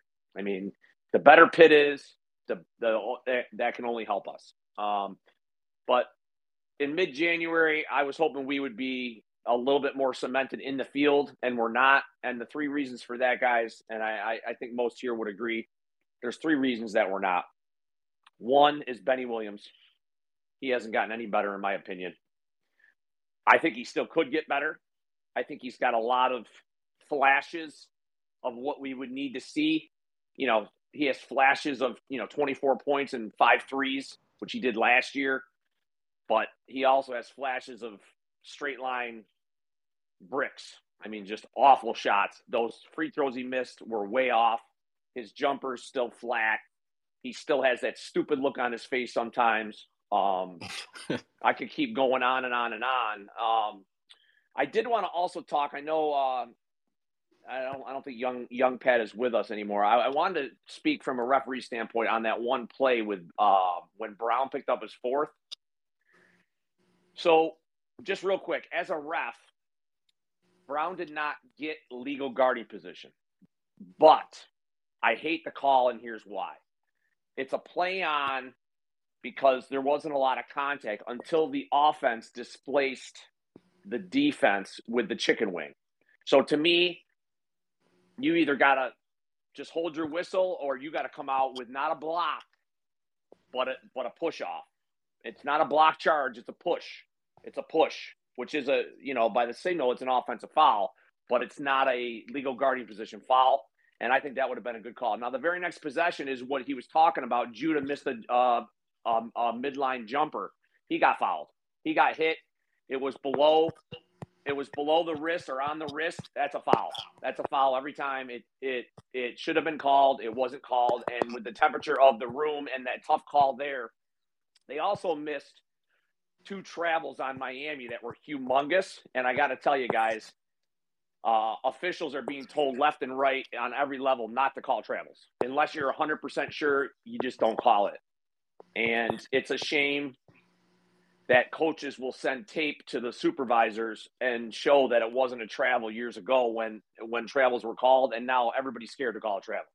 So that's what you're seeing now, and it's tough. You got to be 1,000% sure it's a travel, or you're not calling it, and that's not the way it should be. So yeah, it looked like Miami got away with that like 3-4 times today. Yeah, crazy. For sure. Yeah, yes, I actually said 2. I was just being conservative. I could agree with that 100%. I mean, unfortunate for me now, as being an official now for 6 years, I watch the game totally different. I don't watch the offense as much. I'm watching the defense. So when you officiate, you have to start with the defense, or you're going to get beat every time. And sometimes when you're watching the defense, you might miss that. So I like to rewind and check those, and I hit rewind on like 7 plays throughout the game, and definitely 3 of them were travels. I mean, it's undeniable travels. Left, right, left, left, right. One time he took 4 steps. You can lift your pivot, you just can't set it back down. It's really simple. I mean, it's travels are pretty easy. So at any rate, the beat goes on. I think this team is. I mean, let me ask everybody. Anybody can chime in here. Take the resume out of it. You take this team right now with what we have left. You know, we don't have McLeod. We don't think Hema is going to be a factor, which is a big shame. You know, there was talk early that Patterson was outplaying Hema. Remember early in October, November, people were saying they were more excited about Patterson than Hema. You know, I'm not saying Patterson's the answer or anything like that. You know, obviously Carey's ahead of him and Carey's a mess. But it's just a shame that Miami can drag somebody off the bench that hasn't sniffed the floor, and he's better than he's more of a true center than anybody we have on our roster. I'm not saying he's better than Brown because he's not. But it just sucks. You know, so many years we either don't have a 5 or we don't have a point guard or we have neither. And for all the people who thought Clemson was the best team in the league and Joe Girard was an all-conference player, how's that working out for them?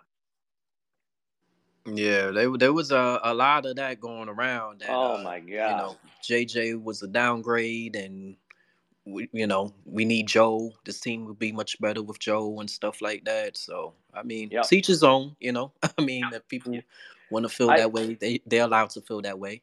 Now I disagree, but now we were one play away from losing this game, and if we lost this game, I would have pointed to the lack of coaching from Coach Autry.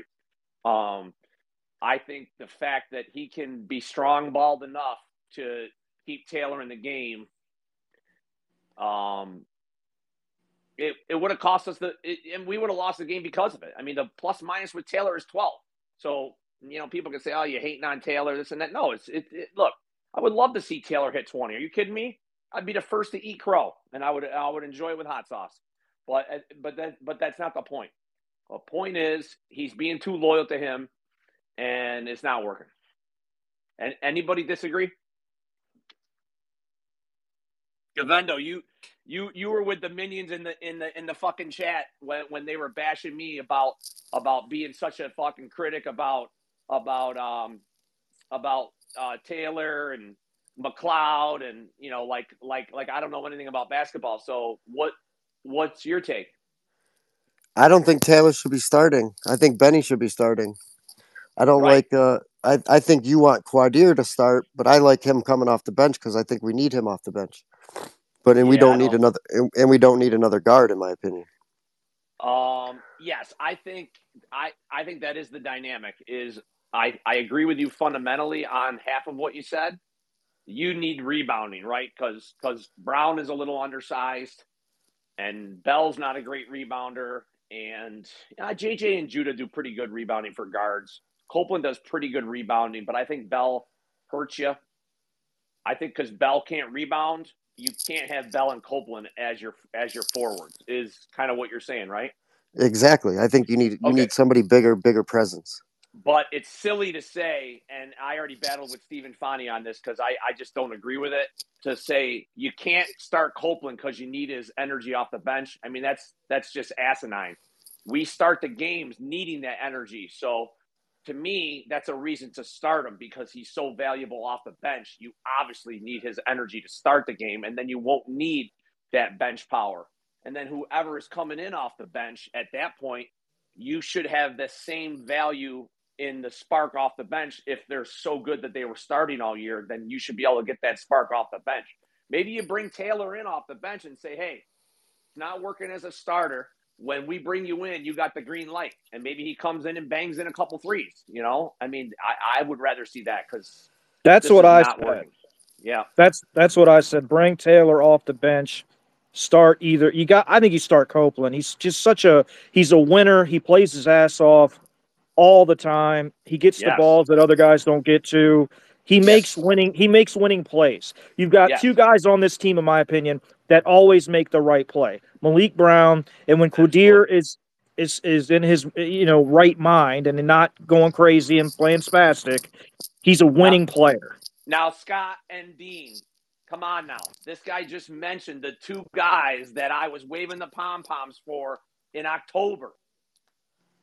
And last year in Rochester when I went, I was waving the pom-poms with Quadir Copeland and Malik Brown. And people laughed at me. people laughed at me, and Gavendo, I'm talking to you and those minions on that fucking chat that fucking act like I don't know the game when I was hating on Taylor, and that's proven to be 150% true. And I was hating on McLeod. We're not missing him. And I was loving on Brown and Copeland. So it's funny that you say you support what I say, but yet I don't ever see that support in the chat, brother. I'm just being Well, it's honest with you. probably because you act like a complete fucking asshole and you treat people like shit. That's probably half the battle. You're so wrapped up around your little world. Like, and I'm not hating on you. I could shit on you in the chat all fucking day, but I never do. You think your opinion matters more than other people, and it's just not. I've always said this for You think you're right, and years. nobody else is right. You're always just right. Because you're I the man. call, just because I call and voice my opinion, as I said with JB last year, I said my opinion could be right, could be wrong. I don't really care. It's college basketball. I'm a married man, and I'm wrong every day. And that's literally what I said on the air. So people can spin any narrative they want. It's just because they don't have the balls to people call in the out. middle who don't have a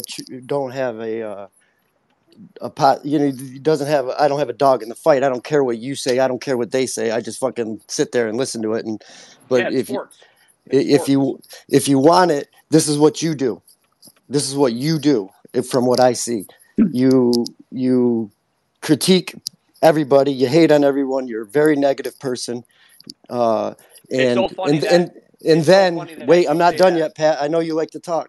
And then you'll run into the chat to see what everybody else says about you.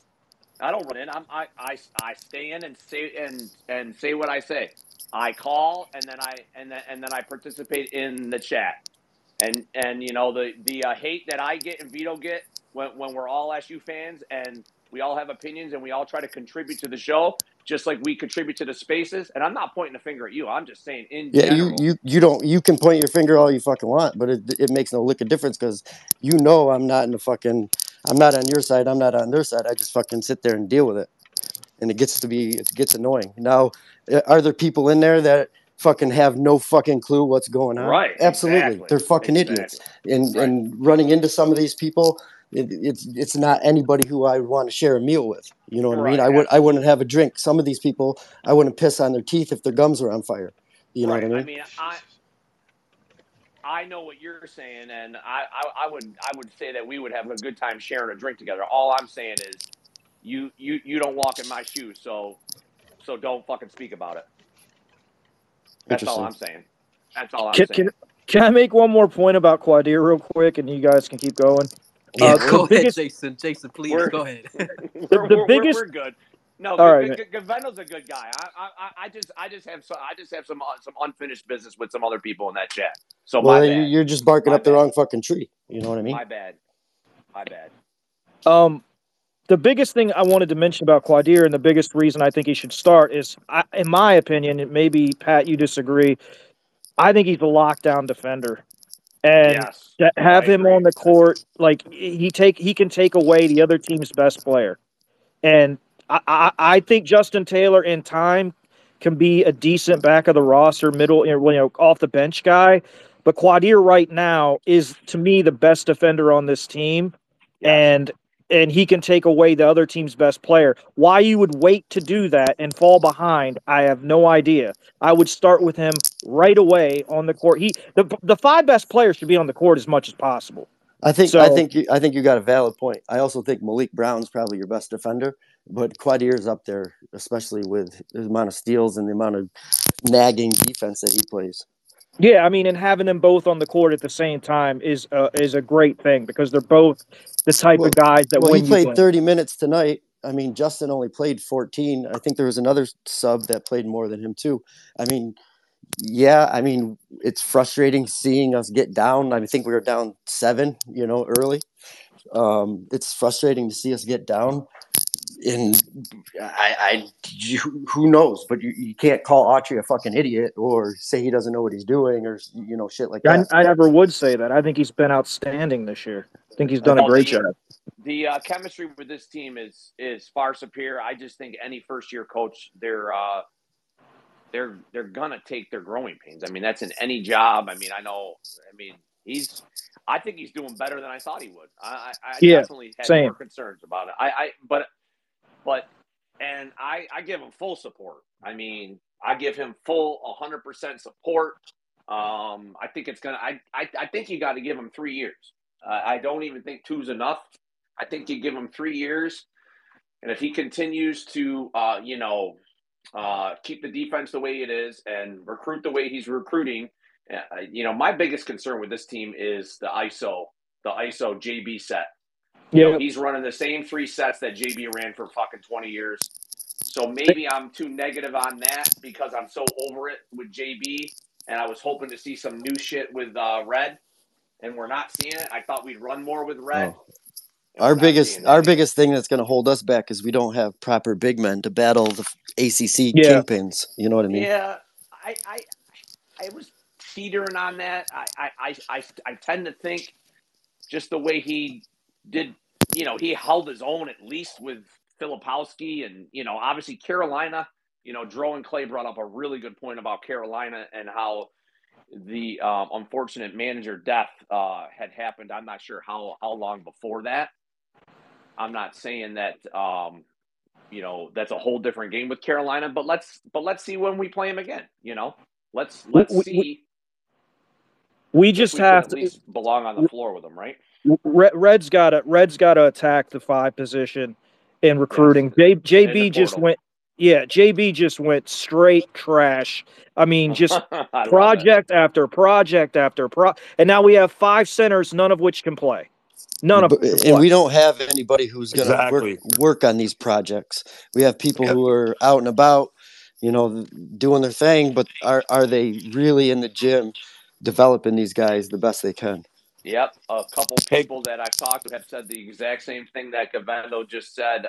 My uncle, who was Gavendo, I told you this already, he's a big fan of Bernie Fine. Knew him ever since he was a kid. He said those exact words that you're saying, like, we're not developing the big men, and I think you mentioned it in another form that, we're not developing these big men for sure. Yeah, well, we know what you guys know what the big man coach is too busy doing, so I'll leave that alone. That's what, if you're wondering why the big men ain't being developed. Yo, man, you are so funny. Oh my God, that is just hey. I wanted to jump in real quick. This is Ted in Pittsburgh, and it's a pleasure to talk to you all you guys, kind of in a forum like this. And Dean, thanks for putting this together, man. Hey, after you wrap up, Vito, you're after Tech. I know you've been Vito, you've been waiting for a minute too. So and Pat, if you and Matt got any last words after they wrap up, I'll definitely let you guys back on before I shut this down. But Ted, what's up? What's going on? Hey guys, all I really wanted to say is I thought today Judah was one of the first games I think in a while that he's really, I mean, he is becoming more and more unselfish with each game. I've been on his case pretty hard about being, trying to dribble through 3 guys at once and not recognizing the double teams quick enough. But man, today I was very happy with his performance. And with regards to the center spot, you've all mentioned it.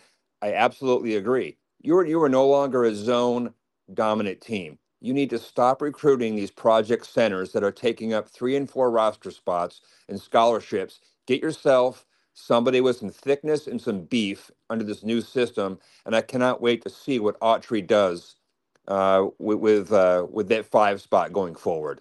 But no, it's been a pleasure listening to you guys, even in the the cursing back and forth. I can tell you guys speak your mind, but I can tell the respect is still there. But talk Ted, to you soon. I got Vito, a lot of you're respect up. for you.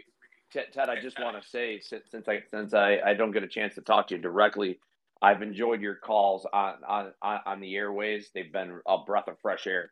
I appreciate that, Pat. Because hey Ted, I got a question for you. I think you made a good point. I don't know if you were listening earlier when we talked about Judah. The one thing about Judah, and I'm thrilled with the way he played. I don't care that he went 3 for 11, whatever. I thought he was great defensively, moving the ball, so forth. The one thing I've noticed though is he's taking better care of the ball, but when he rebounds or gets an outlet pass, he doesn't seem to push the ball up the court as aggressively as he had. Don't you think that's a concern a little bit? Because obviously this team is more athletic than we've had in a couple of years. And Red wants them to run. It seems like Judah's not running as much as he has earlier in the year. Yeah, but I wonder if that's coaches telling them just to settle it down, because obviously we all know that their half court offense it definitely needs a lot of work, and it's certainly getting better. But to your point, yeah, I mean I agree with you. This team, Reds told us he was going to be a running team this year, but I think it really is depends on the matchup. Miami looks like they had a lot of bodies in there to ready to stop him. So. Hey guys, anybody that wants to hear the answer, if you pull up online the Red Autry show on Thursday night, it is available online. I asked him that exact question, and then unfortunately I got cut off, so I didn't even hear his answer because I was on the phone, and then they just disconnected the call, and I didn't have the radio or anything near me, so I have no idea what he said. Well, you know who disconnects the calls, right? Yeah, well, maybe Paulie. I don't know. Yeah, definitely Paulie. I don't know if it's Paulie or the other guy. It's definitely Paulie. It's all good. And Govendo, I want to be clear. I got nothing but love for you, and I know the dynamic that I create, and I also know where you stand on it. And it was. I don't choose sides. I choose my own side. I choose the Cuse. Yep. I choose the basketball team. You know what I mean? So well, I guess all I'm saying is if me and you were ever in the dome together, I'd be happy to have a beer with you, man. Yeah, man, I'm down for sure. Let me know. I'll be there Tuesday. I'll be there on my birthday next Saturday. So. And I certainly wish I lived closer so I could go to more home games. But now this is Dean. You're making this. You're making us all a part of increasing our fandom and enjoying this forum to just experience most we can. And not to take anything away from Dean, I'm about as passionate as a history for Syracuse basketball as anybody. I don't know if you know, but I run the vintage Syracuse basketball on Instagram. So that I'm teaching, and that's probably another reason I sponsor stuff. You know what I mean? I sponsor stuff, and I have a kind of a public platform as well. So you're not going to see me scream at some of those idiots like you probably want help or you want someone to back you up. Some of the shit you say is legit. Right. You know what I mean? Some of the shit you say is legit. And he's like, yep, good point. They're going to hate on you anyway. So the fuck what? Right. Absolutely. Yeah. Absolutely. All right. So, Ted, anything in closing, Ted, before I get to Vito? No, please. Vito has deserved his time, and no, I'll talk to you guys next game. But no, this is really enjoyable. I'm going to start jumping on more if I can. All right, cool. Good hearing from you, Ted. Take care. Thank you. All right, Vito, what's going on? Hey guys, what's up, man? That was one of the best games. I got to say, I've been to a lot of games in the Dome. In terms of personal, fun. I caught one of the T-shirts. Hold on, somebody's calling me. I caught a T-shirt thrown by Kyle McCord, man, when they had the football team on the court. Yep. Oh yeah. Yeah, it was pretty cool. So, but as far as the gameplay, I think they don't win obviously without Judah. He's taking the slack for. What's his face for Judah? Poor shooting. I'm lost regarding Justin. I don't know what to say. I was watching him during halftime warmups. He was not. I mean, he was probably making a third of his shots. He was shooting from top of the key, and they still had a few minutes to shoot. And he looked frustrated during the warm up, and he went and sat on the bench because he wasn't making them. So he's got an obvious mental issue going on right there. I counted on him coming in this year to be one of the sharpshooters with, Gerard being out. We have no logo shooter on this team. I mean, I don't know if you're going to see he was a chucker, Gerard, but he would make those far out threes sometimes. We have nobody that can, shoot from that far out. Not that we need that, but I just thought overall it was a great game. I'm going to comment though on the little spat there between Pat and Govendo. That chat in that, what do they call in the Twitch? What do they call that show? What's that show called, guys? Orange Nation. Orange Nation, yeah.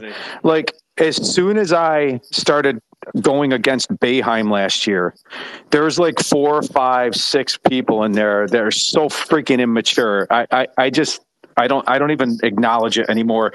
He doesn't know what he's talking about. Yeah, I agree, Vito. Yeah, as soon as I went against Boeheim and Gerard, they're all kissed. They're all over Paulie's sack. and it was just like I couldn't even talk anymore. And if I wanted to talk in the chat, there's like 5 or 6 people. I just started blocking them all. So you couldn't. Yeah, I blocked them all too. Yeah, you couldn't say anything about Boeheim bad. You had to be one of the SU fan board people that kissed his ass. But we were right. I said in the end, and Paulie wouldn't even acknowledge it. Paulie always would say, "Oh, no, I didn't say that. I didn't say this. I didn't say that." But we were right. When they got rid of Gerard, and let's be honest, they pushed Boeheim out at the end there. He would still be here if it was up to him, to Boeheim. But we were right in the end. Yeah, Tony Toast. You still on, Tony? See that, Tony Toast? Yeah, Tony listening. Tony, he'll pop. I guess he's a little bit busy, but he's listening. He's still there. I'll get him on since you. Let me. Hey, he's Vito, getting busy taking haymakers. Hey, Vito. Look, I don't follow Paulie or anything like that, but people I do they retweet him and stuff like that. When we got our ass kicked last week against North Carolina, the first tweet he had, you would have thought that Syracuse won by 40 and not have lost by 40. Right. So yeah, that's the funny thing about him is, obviously he works for basically the university. You work for ESPN Syracuse. You work for SU. That's why they pushed out at Brent Axe. I mean, that guy. That guy said what was right, and he lost his job over it because of Boeheim. Boeheim is a vindictive person, and we found that out when they got rid of Axe. And we should be thankful of Brent Axe, because without him, he'd probably still be coaching this year. And I was looking over the records 16, 17, 18 games in. They haven't had this good a record since 2018, 2019. I know that they were 12-6 or 12-5. I don't know if we won the 18th game last year. But yes, it's no coincidence that this team is 13-5 and has its best record in 5 years. It sucks with the center position. If they were able to keep Jesse, we're probably talking about 15-3 right now. But I'm just extremely happy right now with JJ. And I don't know if anybody heard me on the post game with Brian Higgins. What's really disturbing, and this was like a point of contention with Autry, they took out Bell over it. I know, Pat, you brought it up, that he was getting blown by the one dude in the right side. They were giving up layups left and right. What pisses me off is everybody's afraid to leave their man to pick up the slack for the guy blown by, and they give up layups on the right side. And it's like, dude, you're giving up the layup anyways. You might as well leave your guy and try to stop that layup. And they kept doing it over and over. Even Pack was going in, and they were laying in on the right side. So they gotta address that. I mean, other than that, on defense, it seemed like I think they were trying to push the pace a little bit. Miami, they were trying to score in transition more. They didn't want us to get our defense set. But we'll see. I mean, Malik, we're a little small at center, like everybody says. I mean, that's going to be a problem all year long. But one thing I want to ask you, Dean, before I close out, what does anybody know? I mean, people were throwing numbers around that West Virginia paid Jesse $800K and Syracuse got as high as $700K. Is there any truth to that? I think West Virginia was 700. We were trying. I think we didn't even get to like 300, to be honest. We weren't that close. Okay. Vito. The agreement that we had originally was 450. Okay, so way off. Jesse's dad came back and said, "Oh, I got an offer for 750 from another program," and that was when we was like, "Nah, that like we're not going there." So the numbers get thrown out. Nobody really knows if these guys are really getting paid those amounts, because I heard on Jeff Goodman's podcast they asked him about it, and he was like, he heard it's only half. You know what I'm saying? I was just going to say that.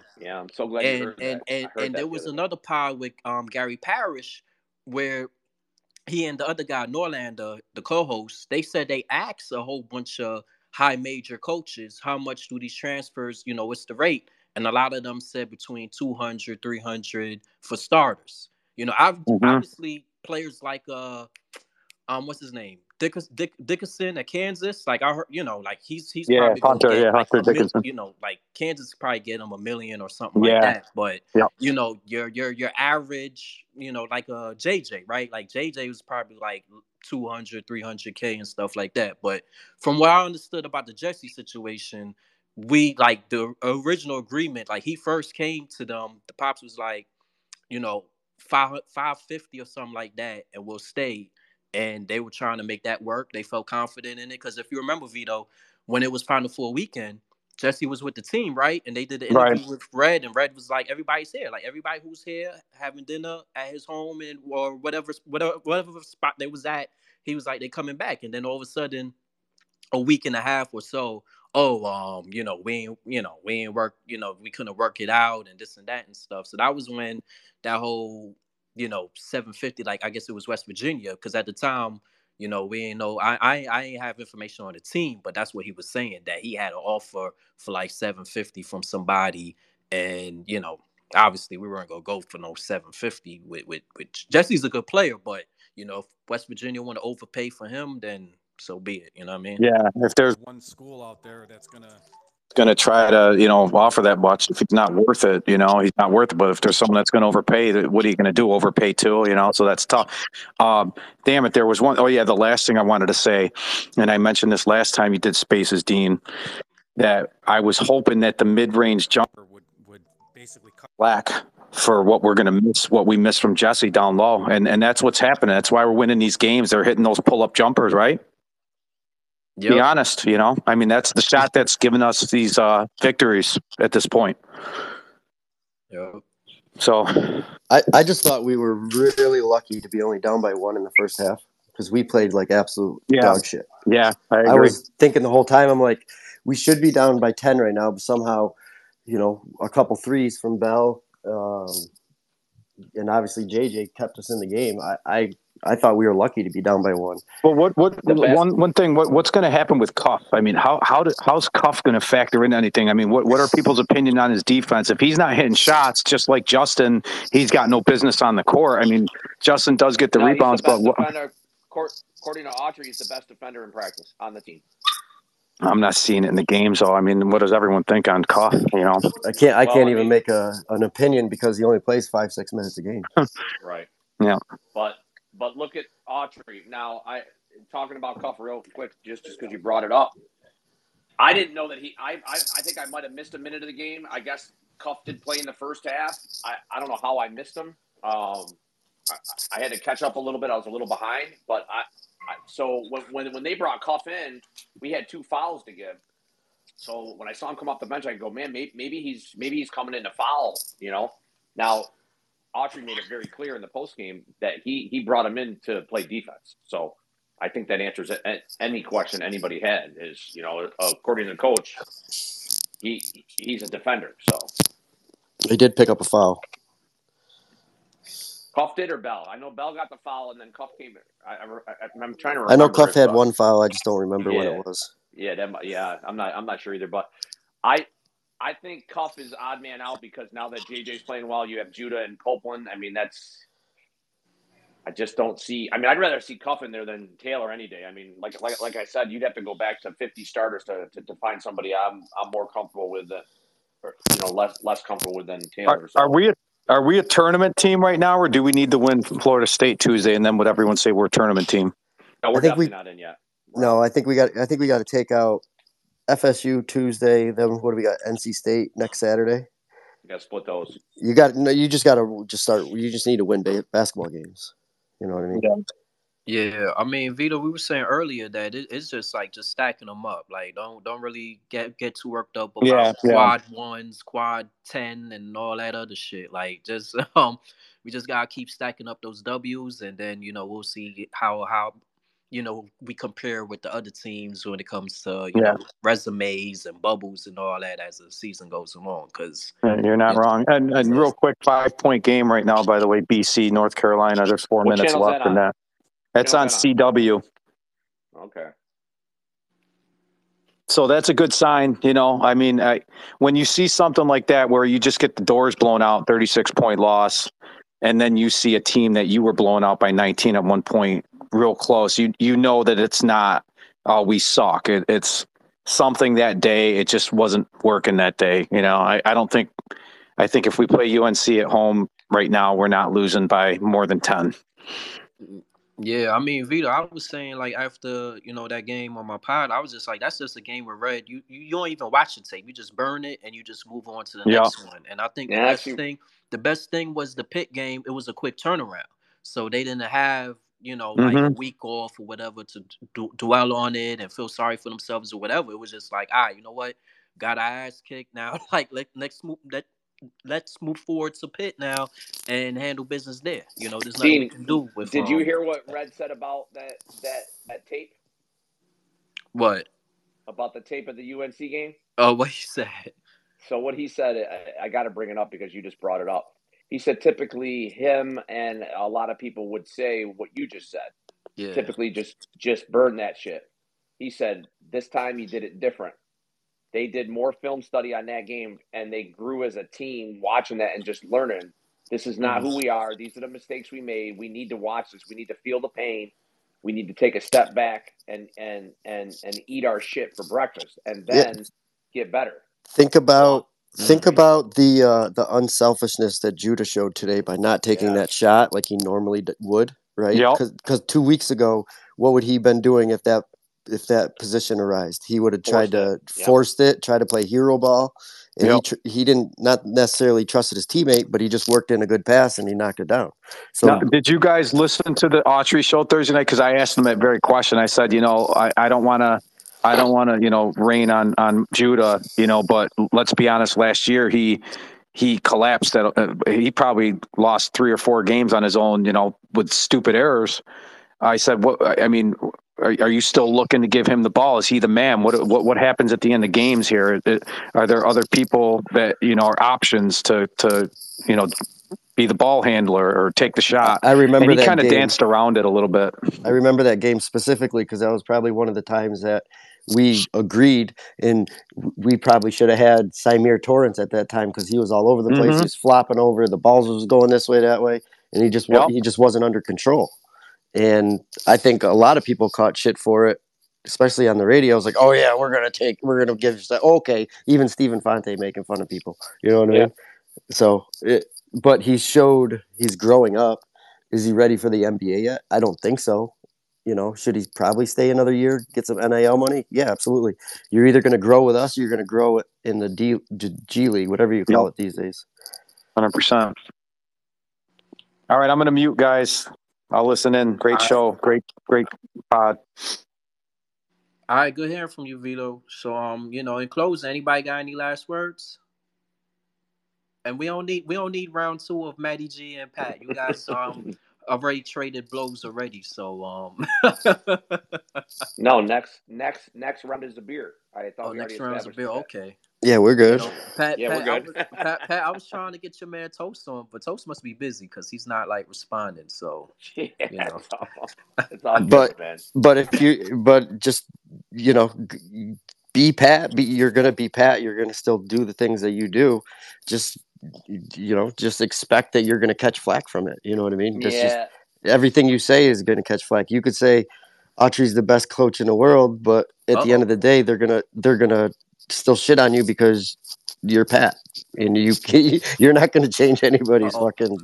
Hey, Matty G, Toast is on, so we gonna get a new battle. So Pat versus Toast, round 1. Let's go. Oh, I'm muting. I'm gonna grab my say, popcorn. Let me just say this. This is Vito again. Like about Pat, like you're not going to be an antagonist to Jim Boeheim in Syracuse and not expect flack. You know what I mean? So yeah. I'd like to issue. I had national media reach out to me when they caught wind of Jim Boeheim addressing a fan. So we'll just leave it at that. And Pat, this is Ted again. I love it when you antagonize Paulie because he gets so frustrated, and I love it. Well, Vito's right there with me with Paulie. And even though Dean only has a very small sample size of Paulie, it doesn't take long to figure out he's a one-trick pony. Oh yeah, of course, yeah. And I can't stand the fact that Paulie's a freaking Steelers fan. I've been a Steelers fan my whole life. I hate that he's a Steelers fan. Paulie's the Yeah, I'm a Steelers fan too here in Pittsburgh. Absolutely. But one last thing, and then how many of you? I mean, I assume Boeheim watches a lot of these games, right? So I was visualizing him sitting there in skinny Atlas, kind of on his couch at that last possession, standing up and kind of, using the same body movements to kind of coax the ball into the basket. Like, No, he was looking for Joe Girard.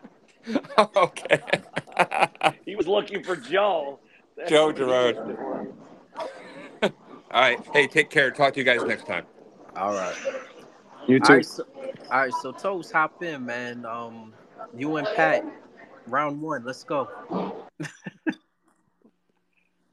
What Uh is that? oh. What is he in a pool or something? It Yeah, sounds I like don't know. he's in a pool. It's always something with Toast, right? If it's not bad service, it's And you know. and here I am trying to watch a game one time with my daughter, and I had less than one bar, and he's calling me out. And Yeah. then, but you know what? I appreciate Scott for taking care of my light work. He did a great job. Dean, I have a Hey, quick question for Scott you. gets the name. Okay. Oh, here you go. Dean, if Hubert Davis didn't call off the dogs, do you think Carolina could have scored 180 points? No kind of question. I He mean, didn't call off the dogs. He didn't call off the dogs. Are you kidding me? He hit his walk-ons. It was 5 minutes. He definitely They were didn't call still off the running the dogs, shit. and they scored 110 points. So Yeah. what's that shit? I'm just saying the zone. The zone maybe is not as bad as Vito wants to make it out to be. Well, the zone should have been played more in that game for sure. Yeah, in that game, I wanted to say all year. I wish we had that secondary defense being seen at least a little bit more, because I don't think our man to man.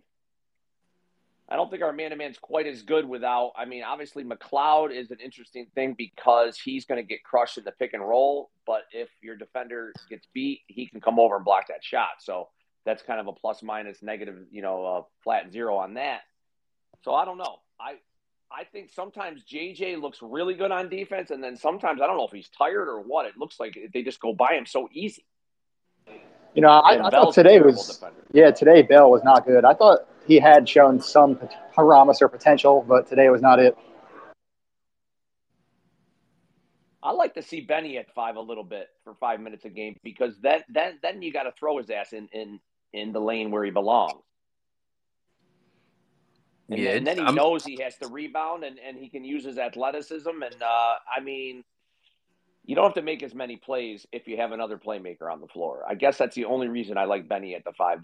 Does anyone else want to see 5 minutes of Benny Williams at the 5 when Brown's on the bench?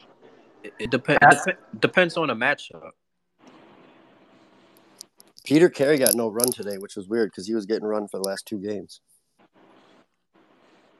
Yeah, they were going to give him 2 minutes, but they told him you only have 5 fouls, so you can only play 1 minute. So they decided not to play him.